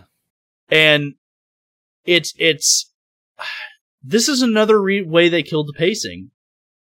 Because then you had to go through the sewers, then you had to go Didn't you have to go through the sewers and back or something? I can't remember. No, you went through the sewers, and you then from the sewers you got into the gate, and then the gate lowered and all that. But the sewers, I got lost in there because I didn't know. Suck ass. And dude, there's a lot so of items bad. that are like super missable items that you like really want to get in there too.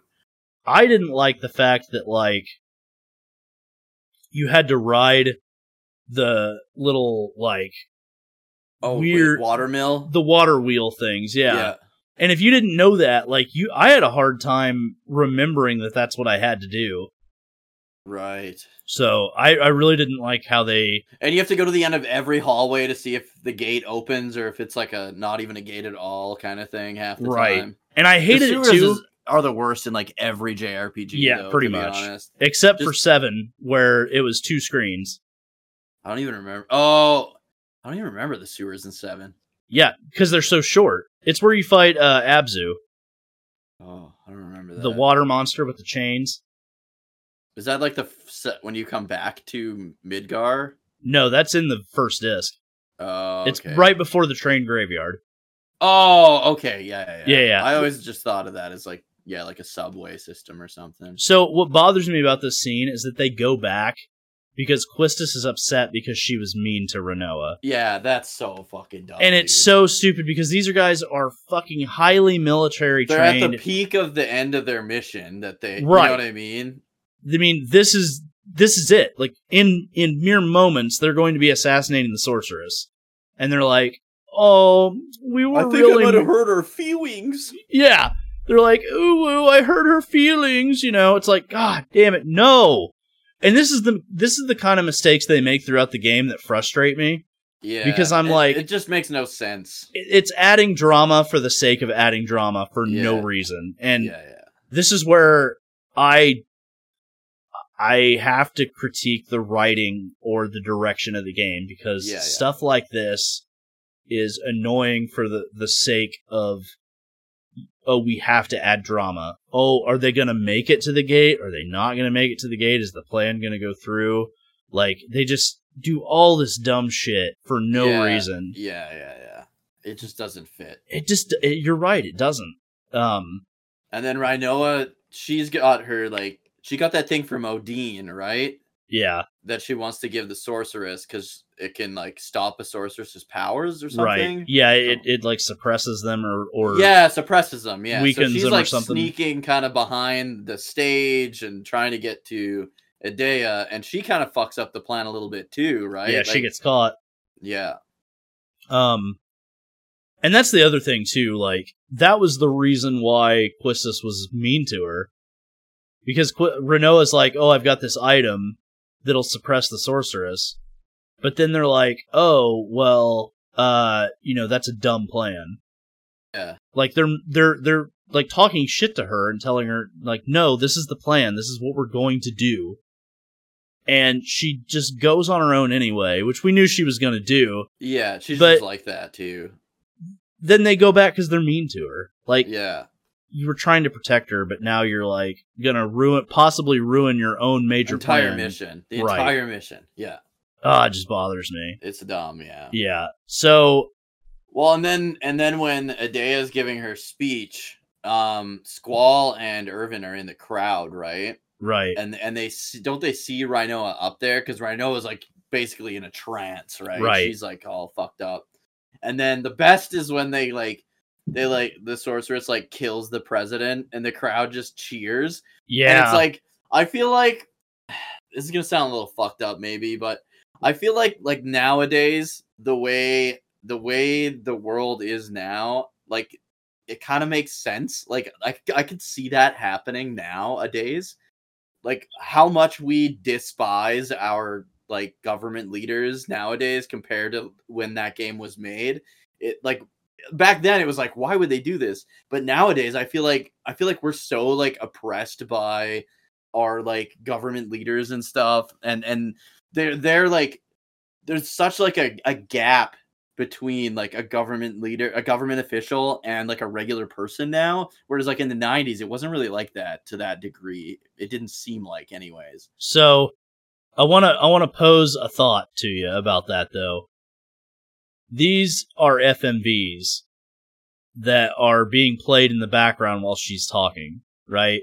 Right. And she is, and keep in mind, this is also a game from Japan, so her saying some of the things that she says in English are a little bit more alluded to in Japanese. They're not straight up like, oh, you guys are worms, I'll step on you, you know what I mean? Like, her way of speaking... Think of all the simps in the crowd that are thinking, "Step on me, mommy," and she's saying, no. "Fuck, I'd let her." Goddamn. And then they're like, "Yes." Also, they're doing the Thriller. If you didn't notice, in the in the FMV thing, yeah. So, anyway, she gets on stage. Rinoa is up there with her, and she's like, "Oh, all you guys have oppressed sorceresses for years, and you guys are going to be..." She just talking shit to the crowd, right? Yeah, and they're loving it. And I've seen a lot of people say like, "Oh, she's mind controlling the crowd," but I don't think that's it. I legit think that they made that FMV and they didn't want to go back and fix it because they'd already spent all the money on it, so they just kept it in the scene. Yeah, well, it could just be a different translation too, right? Because even after she kills the president, they are still dancing. Like, to me, I think it's a coincidence. I think it's an FMV that they didn't want to fix. Could be, and they just left it in there. I don't think there's enough to like really read too much into it. But think of think of Estar. Like, Estar was the most powerful nation in the world because their leader was a sorceress. So it could be part of that too, right? Like, I don't know. Yeah, I guess that's true. It's crazy too, though, because like the president steps in and is like, "Hey, what are you doing? Like, this wasn't part of the plan," and she just like Get bloop, fucked, yeah, and dies and just crumples him right there. And then she's like, "Oh, the end of this celebration is going to be with a sacrifice or whatever," and she like animates these giant. I think they're called iguanodons. Yeah, well, I think they're like gargoyles, but they look like iguanas, basically. Right. This is where you get Carbuncle if you draw it. Another fucking another bolt. Yeah, another remissible GF. I remember because like I didn't know what Carbuncle was, right? Yeah. And then the big boss fight, the final boss of Disc 1 happens soon. I just remember using Carbuncle and I was like, what the fuck did that do? I was like, this is the shittiest, and I never used Carbuncle ever again after that. Yeah. So, it's funny because like we save Renoa, we get Carbuncle if you draw it from her, and then they're gonna go ahead and continue the plan. Like they go to the little carousel thing, and the parade starts. You know, everybody's dancing, the procession's going on. Did you notice on like her float thing or whatever? Did you notice that there's no possible way that Irvine could have made that shot? Why? Because the parade starts underneath where Squall and Irvine are posted. Right, but the gate's like away from that. She's moving away from them. Oh yeah, they'd shoot the back of the car. So there's like a big wall behind her. Yeah. So there's no way Irvine could have actually made that shot to kill her. Yeah, because they're driving this way. She's driving this way. There's like a big wall throne kind of thing behind her. Yeah, that's true. Yeah. And the other thing is, when the shot is taken, it's from the front. Yeah, so it makes no fucking sense at all. None at all. But, so... And it's like, remember that movie where they can, like, bend bullets by, like, shooting? Oh, yeah. I can't think of what that movie's called, but I know it Wanted is that movie. Yeah. So, yeah, no possible way they can make that shot. But Irvin can do it. He does it. Yeah, Irvin can do it. So she gets to the gate, and we realize that Cypher is with her. So he's not dead like we thought, which is kind of like a big reveal. But they also don't really do much with it. Like, you fight him, but it's not until the prison that they really do something with it. Yeah. But, so the gate closes. Irvine panics. What? He's having, like, an anxiety attack, basically. We talked about this before, but I want to know what your impression was when this first happened. The first time, I was like... I just thought he was like one of those guys that just choke in the moment. Like, so you didn't put anything together here at this point in time? No, not at all. I don't know how you could. Well, you couldn't, but did it occur to you later in the game why he may have acted that way? No, not until recently did I think of that. Okay, so I should probably save it for later, but I'm going to bring it up now. I think the reason why he had a panic attack at first, and not just because it was a pressure situation, but because he's the only one who actually remembers their past.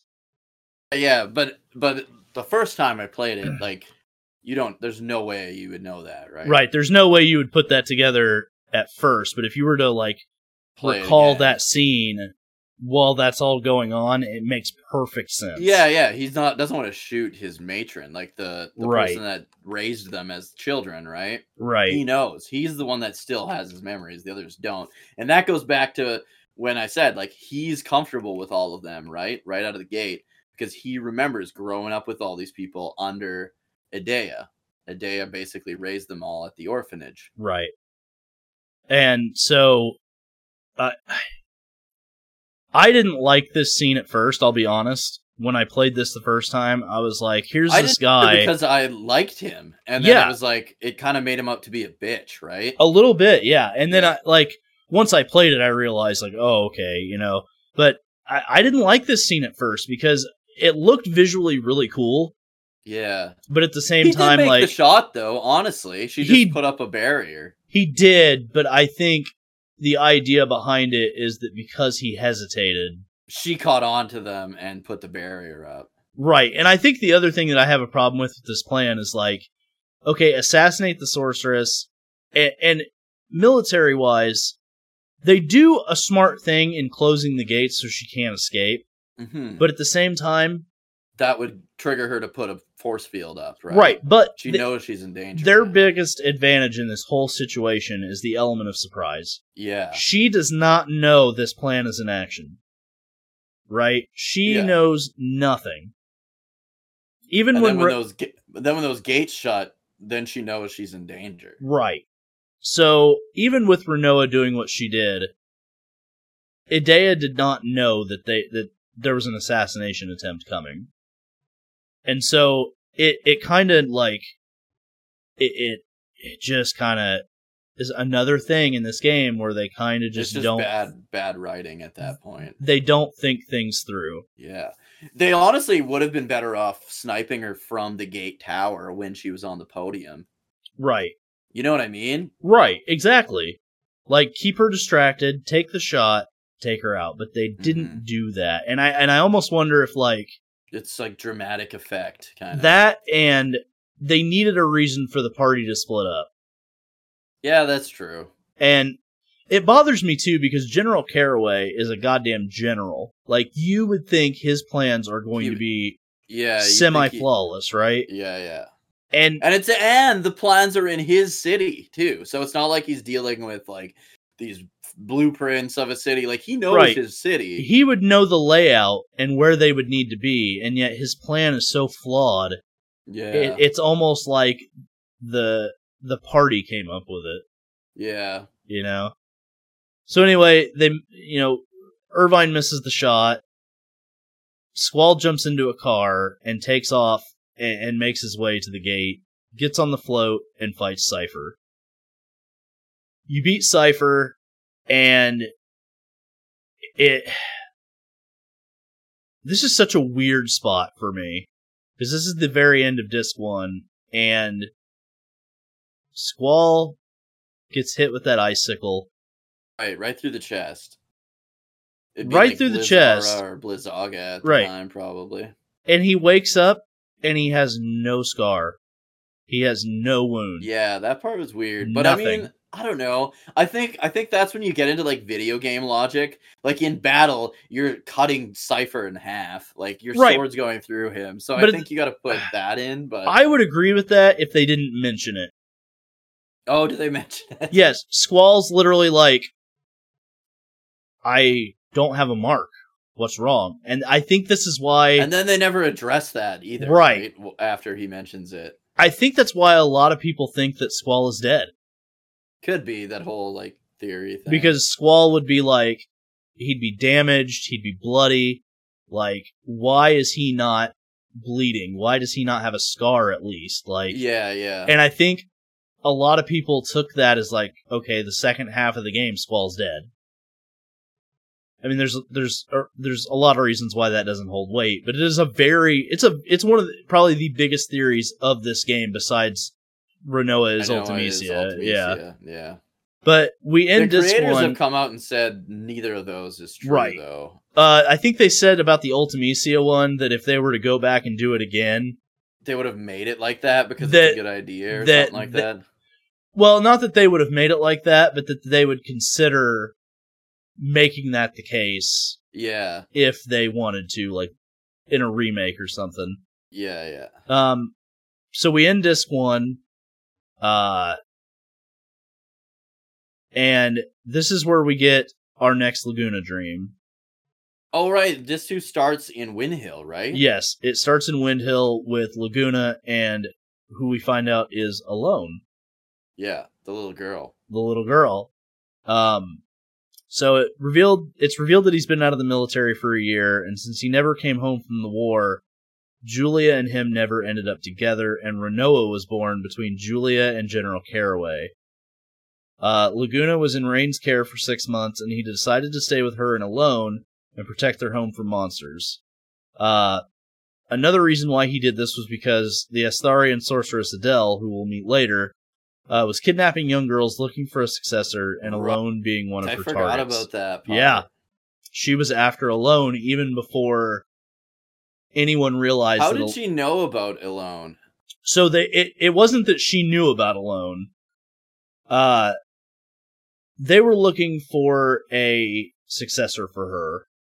And so they were. Oh, so it wasn't even that she knew Alone had these powers. Right. They were just looking for a kid to succeed the sorceress. She did find out later, which is why Alone becomes so important to everybody's plans. But yeah, okay. She just happened to be a little girl at that time, and the sorceress was kidnapping little girls looking for a successor. But something interesting happens here because he meets up with Kyros again, and Kyros specifically mentions Ward, and that Ward is a janitor in the D District prison. Yeah. So it's kind of setting up what's about to happen, which is another example. The main cast, yeah. Yeah, like I said earlier, this is what I think the game does really well. It sets up the next part of the game. The very next part. With what is happening in this scene. Yeah. And they do this throughout the entire game, and I think this is one of the strong points of Final Fantasy VIII, is that each moment is important sequentially. Yeah. But this is the point where, Kyros is like, how's your life been? What have you been up to? And Laguna kind of fills him in like, Rain took care of me. I decided to stay and protect the town to pay them back. And yeah, this is where it's nice. It's nice that Kyros is there visiting, because that's how you find out like Laguna's story from where we last left off till now. Well, and it's kind of a slice of life thing, right? Like, yeah, we realize that, Laguna is out of the military. He's no longer part of that life. And even though he loved Rain, or he loved Julia, he now knows that life is over. And so he just never makes it back to Galbadia, and goes and sees her. And I want to say they reveal that she died also. Julia? Yeah, in this scene. Yeah, I think so. They definitely mentioned that she never met the person she wrote the song about again. I do remember them saying right. Yeah, Rain brings it up. Rain doesn't know, and I don't think Laguna knows either. Rain would be oblivious to it, even if she told it to him, probably. Well, unless he remembered that she had told him that she inspired him, but they don't really bring that up again, I don't think. Yeah. But Rain mentions the song Eyes on Me, and she says, "Oh, that song was written by Julia for a man she met that went off to war but never came home." Yeah, and so she married General Caraway and had a daughter, which is Renoa, and then later she passed away. Now, if you go into the menu and look her up, it actually does say that she died at age 28 in a car crash or something like that. Really? Yeah, I believe so. I think it was a car crash if I remember right. But yeah, she died, and that's why, Caraway just has Renoa by himself. Explains why he's extra protective of her too, right? Right. So it's one of those things where they did a really good job of connecting Julia and Laguna and saying okay, we need you to know that this relationship never materialized. Yeah. Rain and Laguna are now together. And he has no interest and well, he can't because she's dead. But I mean, he doesn't really have interest in going back to right for Julia. Or he doesn't. Yeah, he there. doesn't have any like desire or reason. Right, he doesn't have any reason to go back to Galbadia. Yeah, because his military life's over. So he is. In fact, he'd probably get charged for going AWOL. Honestly, right? Isn't that like a thing? Like, yeah, I would. I mean, it's possible. Yeah. Although I think there are Galbadian soldiers in Windhill that he talks to, if I remember right. Oh, I can't remember. So they would know. Has it been established at this point that he writes for Timber Maniacs? No, actually, I'm glad you brought that up because I forgot about this. Kyros brings it up to him and says, "Hey, I know you want to travel the world or whatever, but you have a really good thing going with Rain and Alone. But if you ever decide to, there is a company called the Timber Maniacs looking for writers that is looking for writers and photographers and freelancers to submit articles." And he's like, I know that's something you've always wanted to do, so if you ever decide to leave this town, think about it, and you can travel the world and do that. And it's really cool because if you pick up the Timber Maniacs articles... way earlier when you're in Timber. Yeah, if you pick up all of the ones throughout the game, you can kind of piece together how Laguna's life went after he left Windhill, and it's really, really cool. This game actually has a lot of different like magazines that you can kind of follow, and the other one is like that. It's almost like a lore magazine. Like, what is it called? Do you remember what it's called? That other one where it's like they're always talking about like monsters and paranormal shit. I don't remember that one. And that's where you learn about, remember that UFO you can encounter, and and that's how you learn about like Doom Train and like all this stuff. Like there's like these hidden magazines all over the game. Some of them are pet pals or whatever. Yeah, the one that gives you Angelo's abilities. New abilities. And then the way the weapons work, you can't just go to a weapon shop in Final Fantasy VIII. You have to pick up these weapons monthly or whatever, and then it tells you the recipes to craft all the weapons. There's one for so many Zell's Limit Breaks. Yeah, right. Martial art. I can't remember what his is called. It's like a martial arts magazine. It's like fighting something or other. Yeah. So there's all these magazines. So you're always kind of keeping your eyes peeled for them. And then some of them involve lore and some of them involve like upgrading your characters and their abilities and stuff like that. And I thought that was kind of cool because it fits with that world too, right? Like it's a more modern world where like you would like, oh, let's get, especially like in like the 90s when it came out, people would have like magazine subscriptions like to everything, right? Like, because that's how you inform yourself. You couldn't just go to the internet and subscribe to a website or a YouTube channel or something, or a podcast, Like, so the other thing too is like we don't know yet that this is in the past. Correct. Yeah. But there's we kind of now know at this point because of Alone and her age, sort of. But I don't think we know that the girl that we're seeing occasionally is Alone yet. I think, if I remember right, I don't know if we know the adult woman's name. Right. Yeah. So the hints that they give you that this is in the past is that the Sorceress War, which happened, 17 years ago or so, something like that, is happening. Was basically was Adele, right? Yeah. And the fact that the Sorceress War is still going on, is the key that we know this is in the past. But if you don't think about it, this is another way that the game doesn't properly let you know that you're in the past. But I think that's kind of on purpose. And this is where it starts to kind of come together. They kind of drip feed you what they want you to know, and then they kind of let you put together the pieces, which I think in this instance is one of the few times where I don't mind that Kitase and that bit of mystery there. Yeah. Right. Because you are going to find out eventually.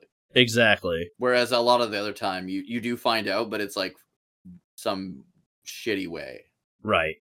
One thing I've always thought of is like, because they always do, like, not always, but after Final Fantasy 10, they start doing like sequels and prequels to everything.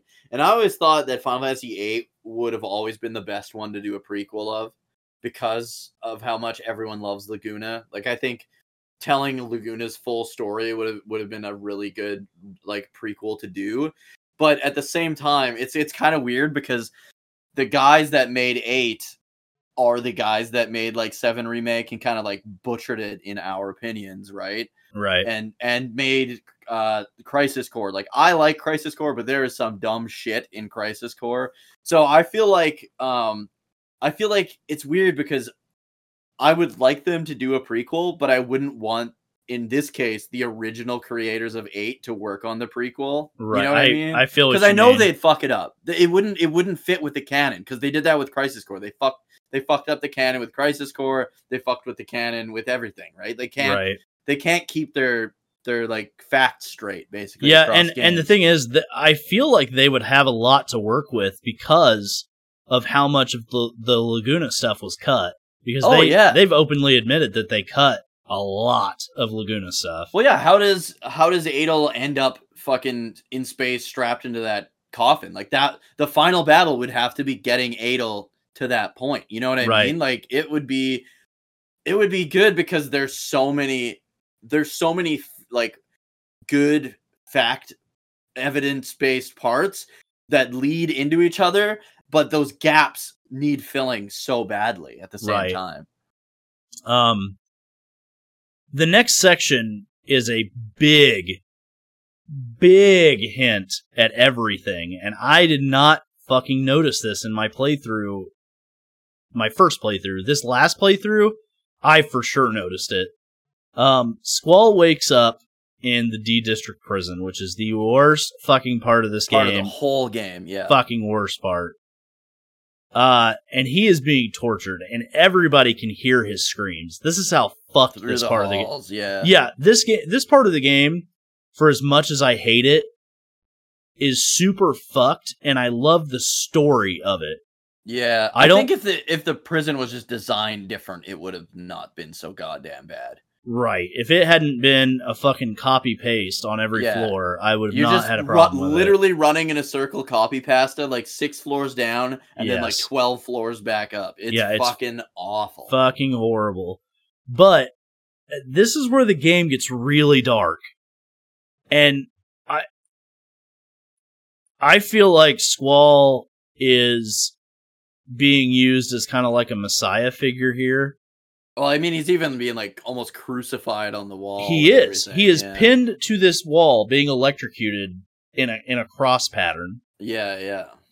And so Cypher is torturing him, and everyone can hear it. The party can hear screams.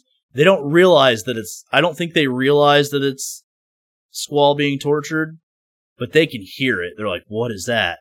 Yeah. They're locked up. They don't have any of their weapons. And all that. They're stuck in their cell. They come up with a little plan. Yeah, and this is where, like, you start to realize that Idea's memories are not Ultimecia's. Like, you would think that she would know the purpose of Seed, but she doesn't. Yeah. He's getting tortured. Cypher's like, oh,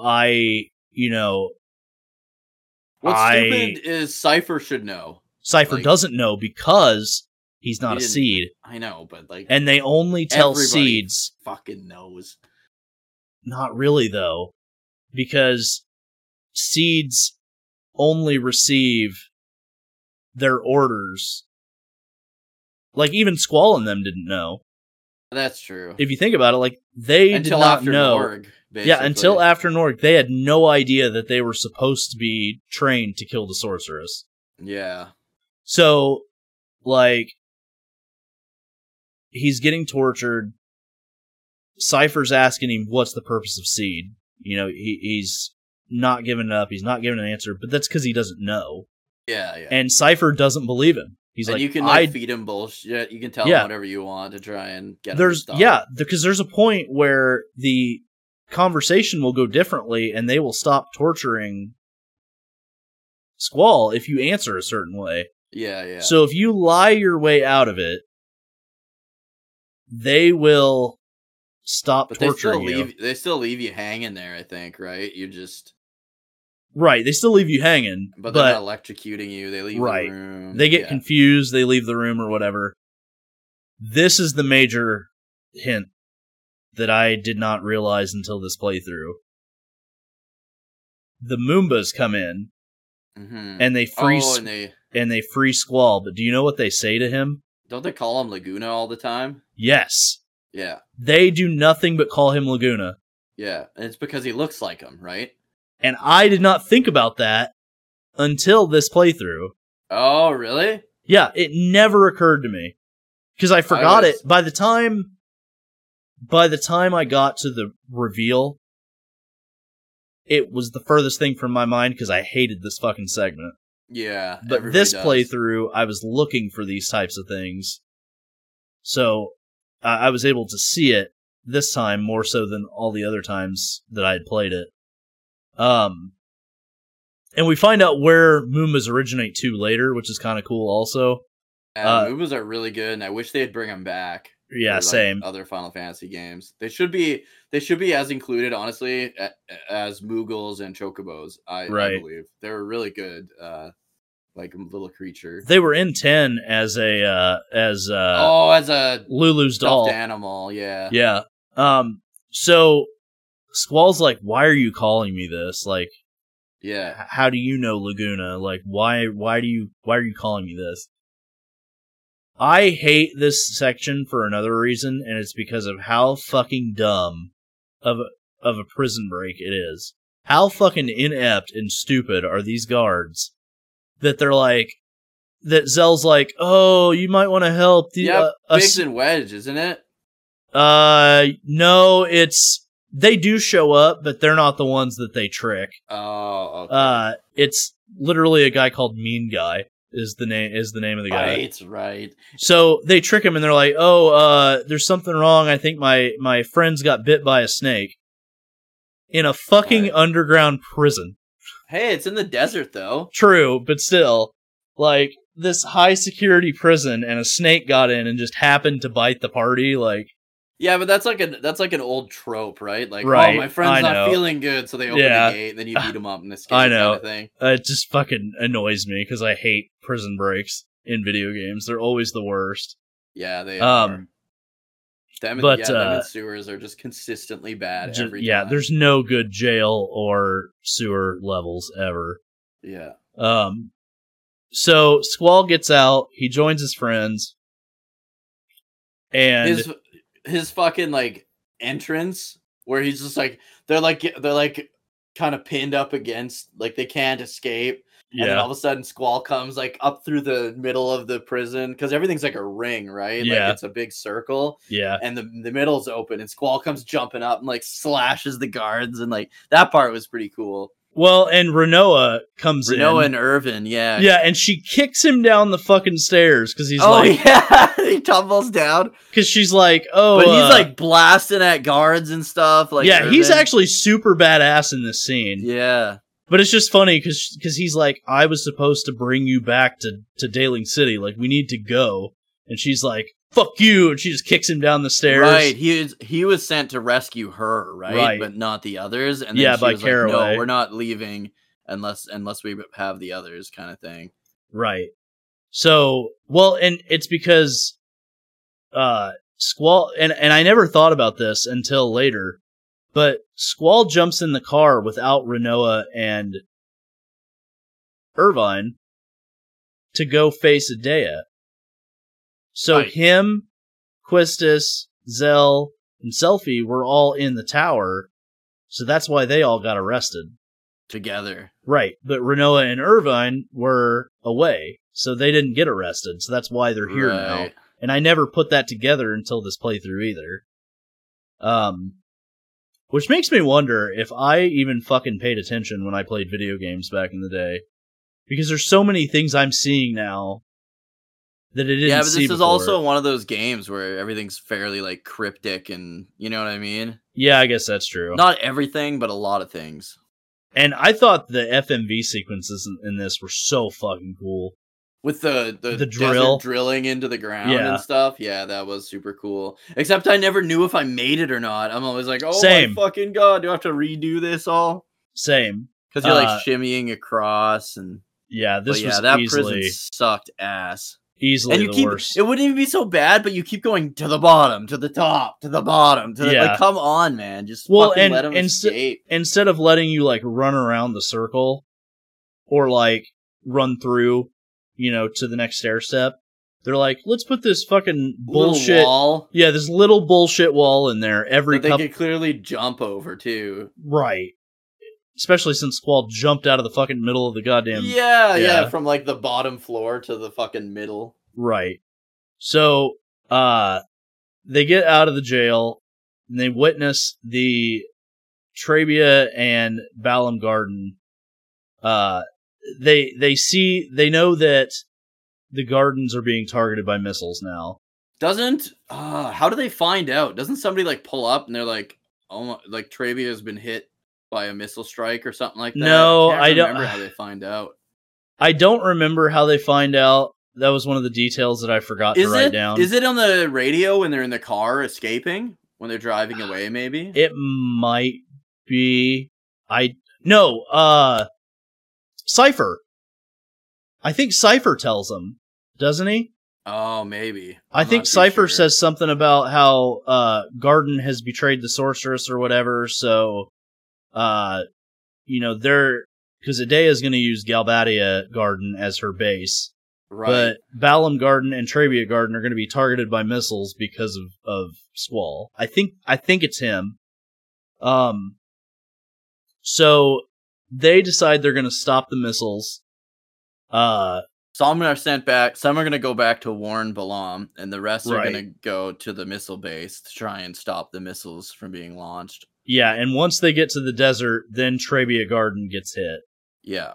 So you see the missiles launch. Right, you see them launch, and Selphie knows that's the direction of Trabia Garden. Yeah. So she's upset. She knows, like, and that's why I always sent her. Yeah, same. I don't know about you, but I always, any chance I got, whenever they asked you to split the party, I always sent Irvine with Quistis and Selphie. Because I felt like I'm gonna hook my boy up, right? You know? Yeah. And, I always just sent all the shitty characters to the missile base, like the characters I didn't like, and then I brought the rest of them to... Right. Yeah. So... there's a big part where you don't have those characters. Right. So... Yeah, you kind of learn that the missile base is going to be firing again. They're going to fire at Balam Garden. And so you split the party. You can choose whoever you want. The dialogue changes a little bit depending on who you send. So if you send Renoa, later in Fisherman's Horizon, Squall's dialogue will change, and he'll act like he missed her. A little bit. I remember that, because I always send Rinoa, because I never did. I don't like her in battle, right? So yeah, I always send Rinoa with Squall, because I felt like that was the canon choice for me. Right. Because even when I was younger, I could tell, like, that was the direction the game was going, was these two are going to end up together.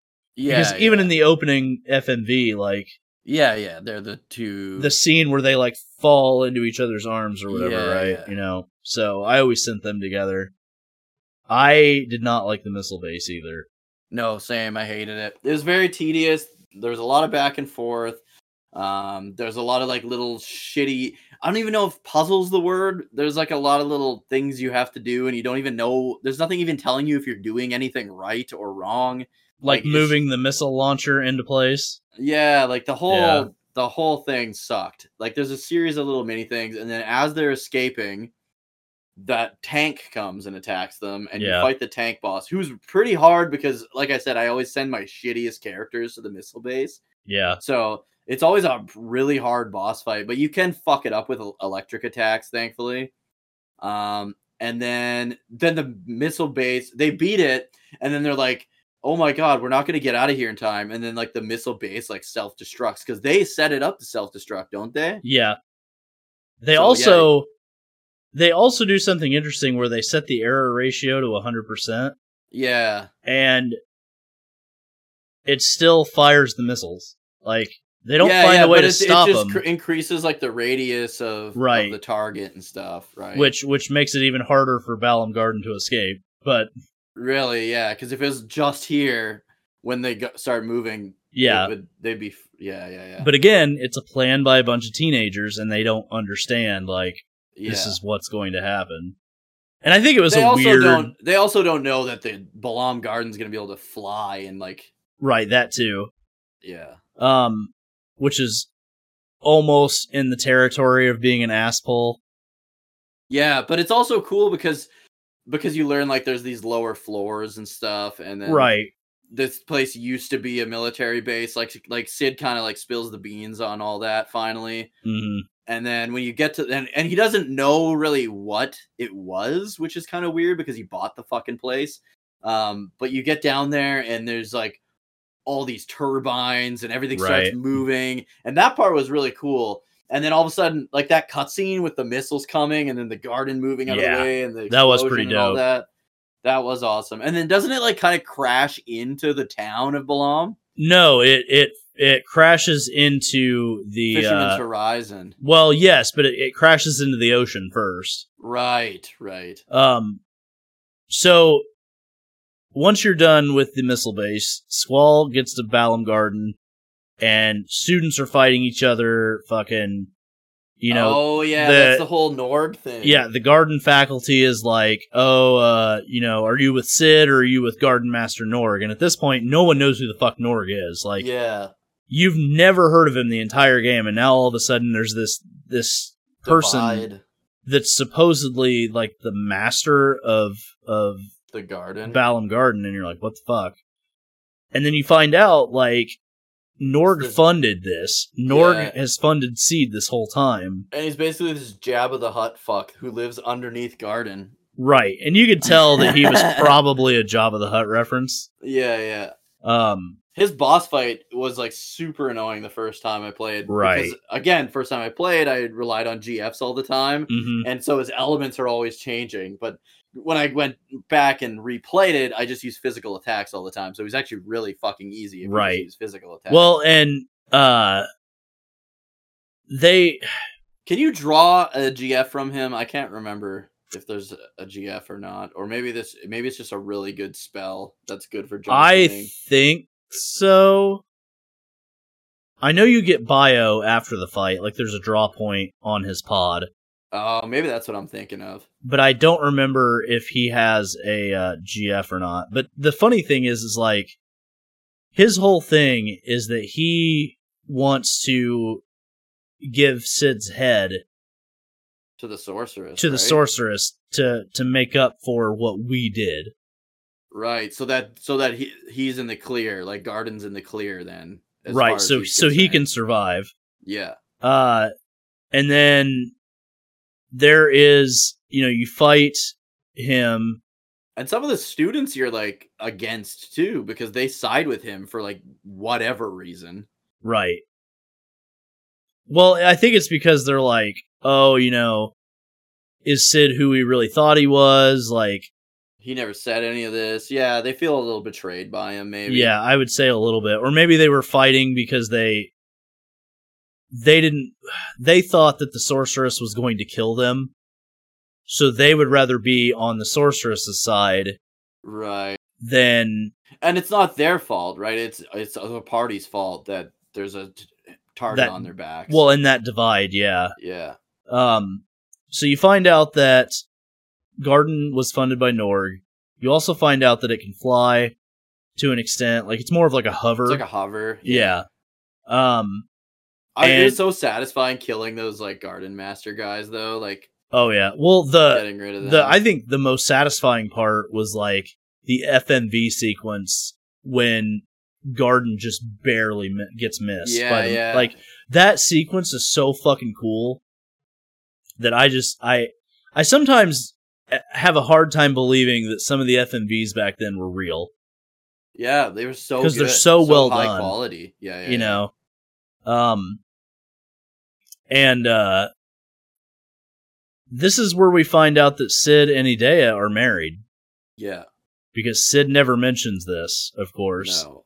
And this was a thing that Norg let out. Norg's like, damn Sid and his, that damn married couple or something like that. And he says Sid and Idea. And that's like where Squall's like, what the fuck? I think he even says like Sid and Idea Kramer. Like he even says like their last name and stuff. I think he does. I don't remember, but I think you're right.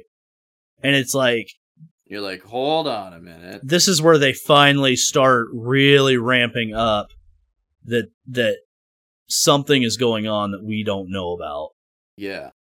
I think this is the turning point in the game where, yes, there have been breadcrumbs, but this is where the first major time where they're like, okay, Sid knows more than he's letting on. Yeah, and then as the player, your first time through, you're like, okay, so is Sid fucking in on this too? Like, you know what I mean? Like, I remember kind of feeling like that the first time I played. Yeah, is Sid evil? And we don't know what Norg has told these students either. Yeah. Like, did he tell them that Sid and Idea were married? Yeah, and now they think that he's in on it? Yeah.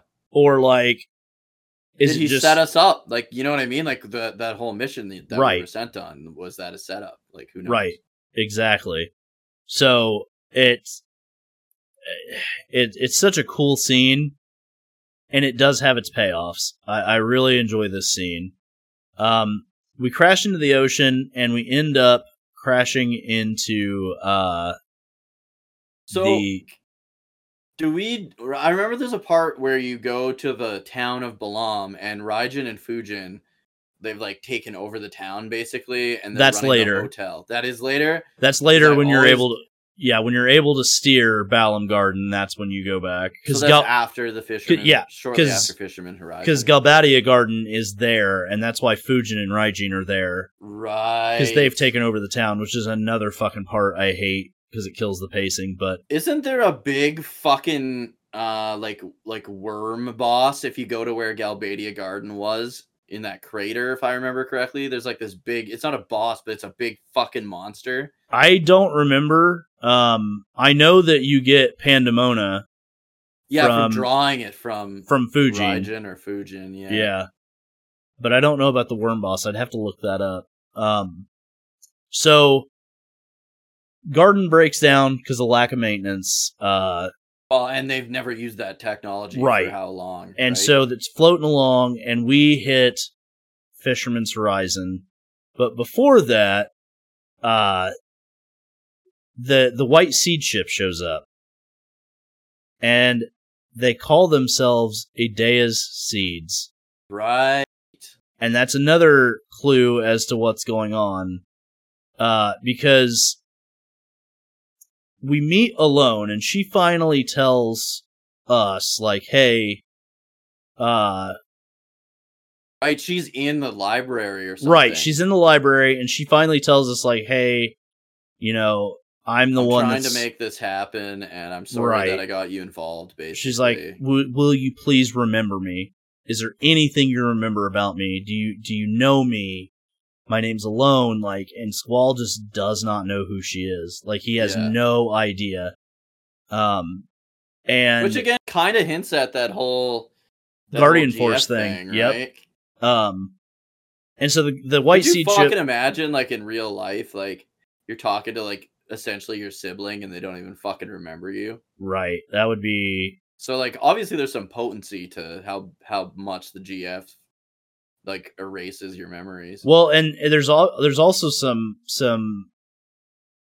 you realize how much pain Alone really is in, that she was everyone's basically big sister and none of these people remember her. Yeah. And so she has to live her life knowing that everybody that she loves either thinks she's dead or has no idea who she is, and she remembers every single thing. Yeah.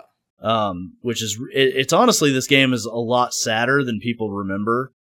And I noticed more sad things this playthrough than I had ever remembered before. So I understand where some of this got kind of lost. But the White Seeds show up. They want to take Alone away.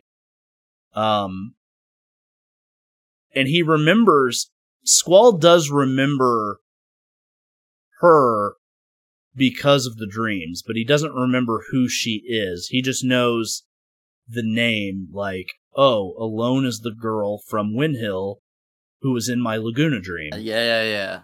But he doesn't know who she is. Yeah, on a personal level. On a personal level, right. Him. Yeah. She does tell him that she's the one sending them back, though. She eventually does reveal that. But she won't tell him why. She just says, oh, like, I'm trying to change the past or something, isn't it? Well, no, yeah, it is, but she doesn't tell him that. Oh, okay. She won't tell him why. But Squall lets her go. The White Seeds take her away. And then after this is when we crash into Fisherman's Horizon, and we hear one of the best songs in the entire game. Yeah, it's my second favorite song, the Fisherman Horizon theme. And I think the reason why that song works so well, and I'm going to parrot some things that Mike from Resident Arc said in their podcast. It's one of those songs that is kind of like, it's almost depressing.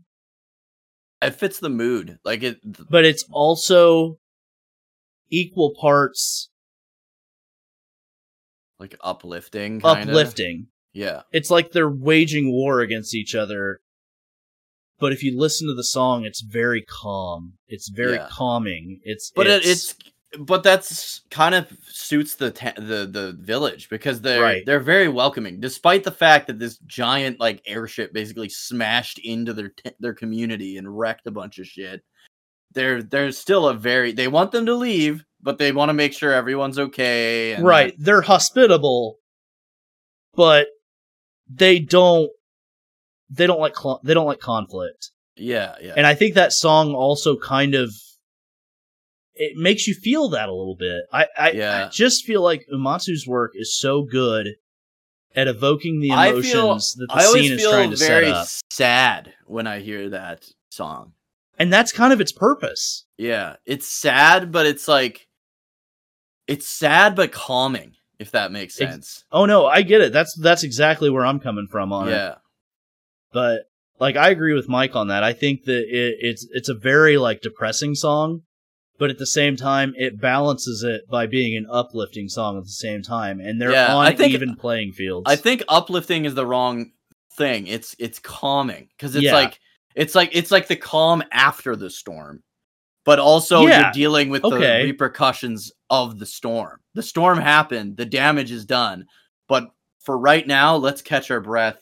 The storm is over, kind of thing. Right, and I think too, we talked about certain things breaking the pacing.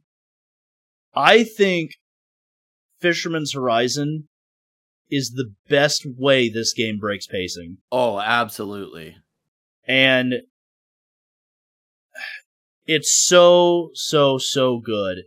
I love this, even though it is a bit of a slog at times. It's a bit of a slog, and it does go by, it's weird, because it's a bit of a slog, but it also goes by really quick. Yeah, it's so weird. I don't know how to even explain that, because it doesn't make sense. I just said, but that's how it is. But if you play it, it makes sense. I know what you're saying because I just recently played it.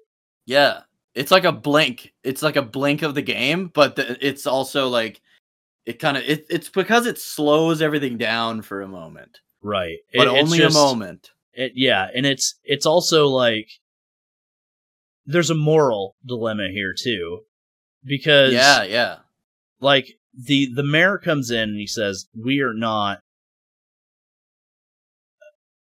pacifists, basically, right? Right, they're pacifists, yeah. We're not looking for conflict, and we want you to leave because we know you're going to be in trouble. You are trouble.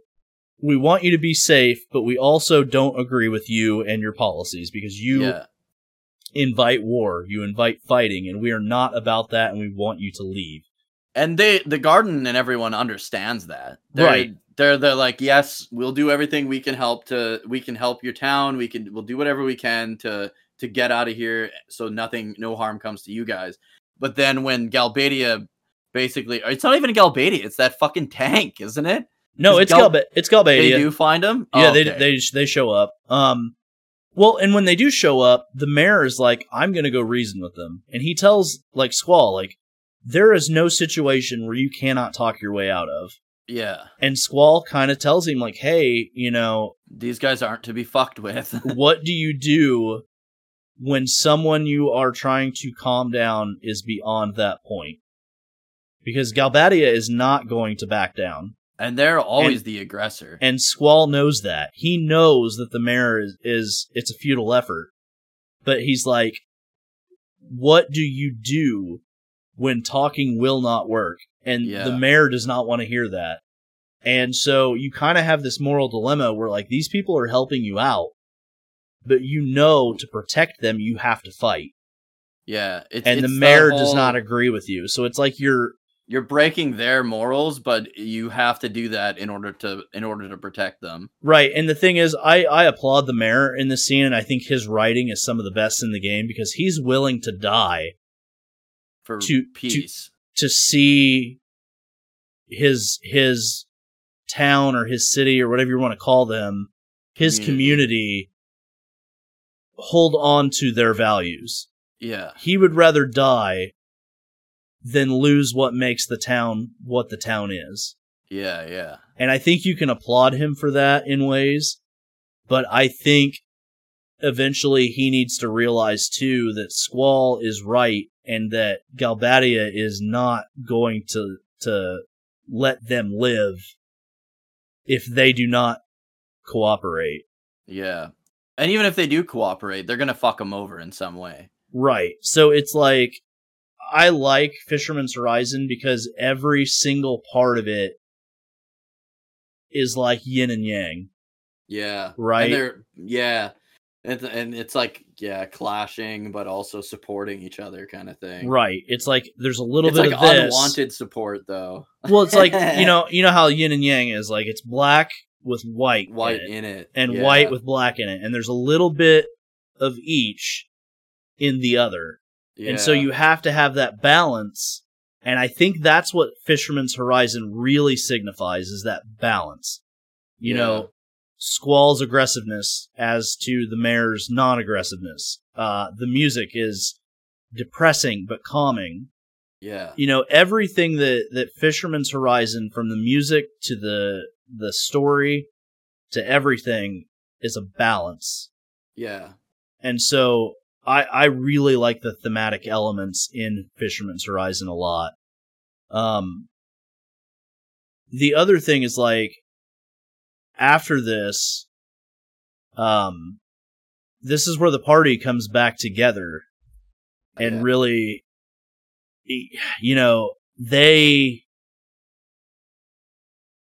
like I said earlier, if you have Renoa come back from the missile launch, Squall kind of has a little bit of a moment where a moment of weakness, if you call it, right? Right. Like to him, he would consider that an emotional softness that he's not accustomed to. And so, I mean, that's kind of why I like this game too, is because depending on your choices changes certain things. Now, it doesn't change how it all plays out, but it does change how you see certain scenes. And I think it's cool that you can kind of evolve Squall at your discretion. You know, so I love Fisherman's Horizon. I love when you come back here, especially Irvine during that segment. But yeah, Galbadia comes in. They want to know where Alone is. The mayor doesn't, want to let them be there. Blah, blah, blah. The party comes back. They go to save him, and then that tank shows up, and they're like, oh no. And then you start fighting the tank. Yep. And then it turns out that the people in the missile base hid in the tank during the explosion in order to survive the explosion. And Squall actually knocks the tank off the side, and then the party has to, like, climb up. Right. To get back onto the platform, and then he's like, oh, hey, Yeah, and then they're all reunited. I thought the that whole, like, concert part was dumb, though. I did not like that. That was stupid. I didn't like it the first playthrough. I liked it this time. Because you can have them play Eyes on Me. I've never had them play anything coherent at all. Yeah, Like, it's just a fucking mishmash of shit. and the date scene changes. So we'll talk little bit about this when we come back to Fisherman's Horizon again. But basically, if you choose certain pieces of music or whatever, everybody gets an instrument, right, and everybody gets a piece, right? Renoa, her interaction with Squall will change. So if you do Eyes on Me, she argues with Squall. Oh, really? Yeah, she chews his ass and is like, why are you like this? Why are you being this way? Why won't you let anybody in? Like, she goes full fucking bore on him and is like, you need to open up. You need to be people's friends. You need to stop this. And he just kind of blows her off a little bit, but I think I don't think it's explicitly said, but I think he kind of agrees with her. Internally, but he doesn't want to show it because he's spent his whole life protecting himself from getting attached. But it's funny because he doesn't know why. Yeah, he wouldn't. But that like emotional trauma would be there, right? And it'd be just buried. Yeah, it's buried emotional trauma, and he just doesn't know why. Yeah. And so... But he also doesn't question it, because as far as he knows, that's just how he is. That's just who he is, right? And that's another contrast with Laguna. You know, Laguna would sacrifice his own well-being, even if it meant himself getting hurt emotionally and physically, for others. And Squall, to this point, is not like that yet. So, I think this is a good place to end it. We ended it on a very good discussion on Fisherman's Horizon. We're already 2 hours and 20 minutes into this, plus what we recorded earlier. So, I think this is a good place to end it. I think we're going to come back when Squall officially takes over command of Garden. And I think we can probably get through the rest of the game in the next episode, but I think we're going to have to make this a 3-parter. So, do you have anything to add to anything that we've talked about up to this point, up to the first time we go to Fisherman's Horizon? Really, I don't think. Like, I always thought it was like weird. Like, what is Fisherman's Horizon? I always thought that was weird because it's like, it looks like a bunch of junk that's just like pooled up that they just like built homes on. Because it looks like there's like a big like satellite or like a solar panel satellite thing, but then there's like also like railway going through it, and there's like all these like docks and a crane. Like, it seems like it was almost like an old like construction site or something. Like, so I think if I remember right, the people from Fisherman's Horizon are from Esthar. And that would make sense because it connects, right? And they're all engineers. And they are self-sufficient. They're engineers. They're there to... These are probably people that either left Esthar during the Sorceress War or shortly after it ended. Right. And I want to say that, yeah, they're from Esthar. They're engineers. They live here because the railway is shut down. Like, the railway doesn't work. Yeah, it doesn't work, no. So I would say that I think that's what happened because it's right next to Esthar. Does it ever say it though? I think it does. I want to say they do in a certain scene in the game, but I don't remember where it is or when it is. Because it would make sense. Like, I think if they were to leave, it would have been during because of their pacifistic nature, right? Like, if you're gonna leave a country that's like declaring war on other places, that would make sense that you're all pacifists, right? Well, like, but at the same time, like, would they be allowed to leave, or would Adele have, like, forced them to work since they were engineers? Maybe, yeah. Or they saw what they made when they were engineers during the war and then left. But you wouldn't want to leave after because Laguna would be the president then. You know what I mean? And Laguna's like yeah. It'd be like that'd be like a good change for Esthar. But then again, they might think like, oh, if war ever breaks out again, we don't. I'm not sure. I'll have to do some research. Maybe I'll do some research and we'll kind of if I find anything on it, I will bring it up at the beginning of next podcast episode. But anyway, I think we're gonna end it there.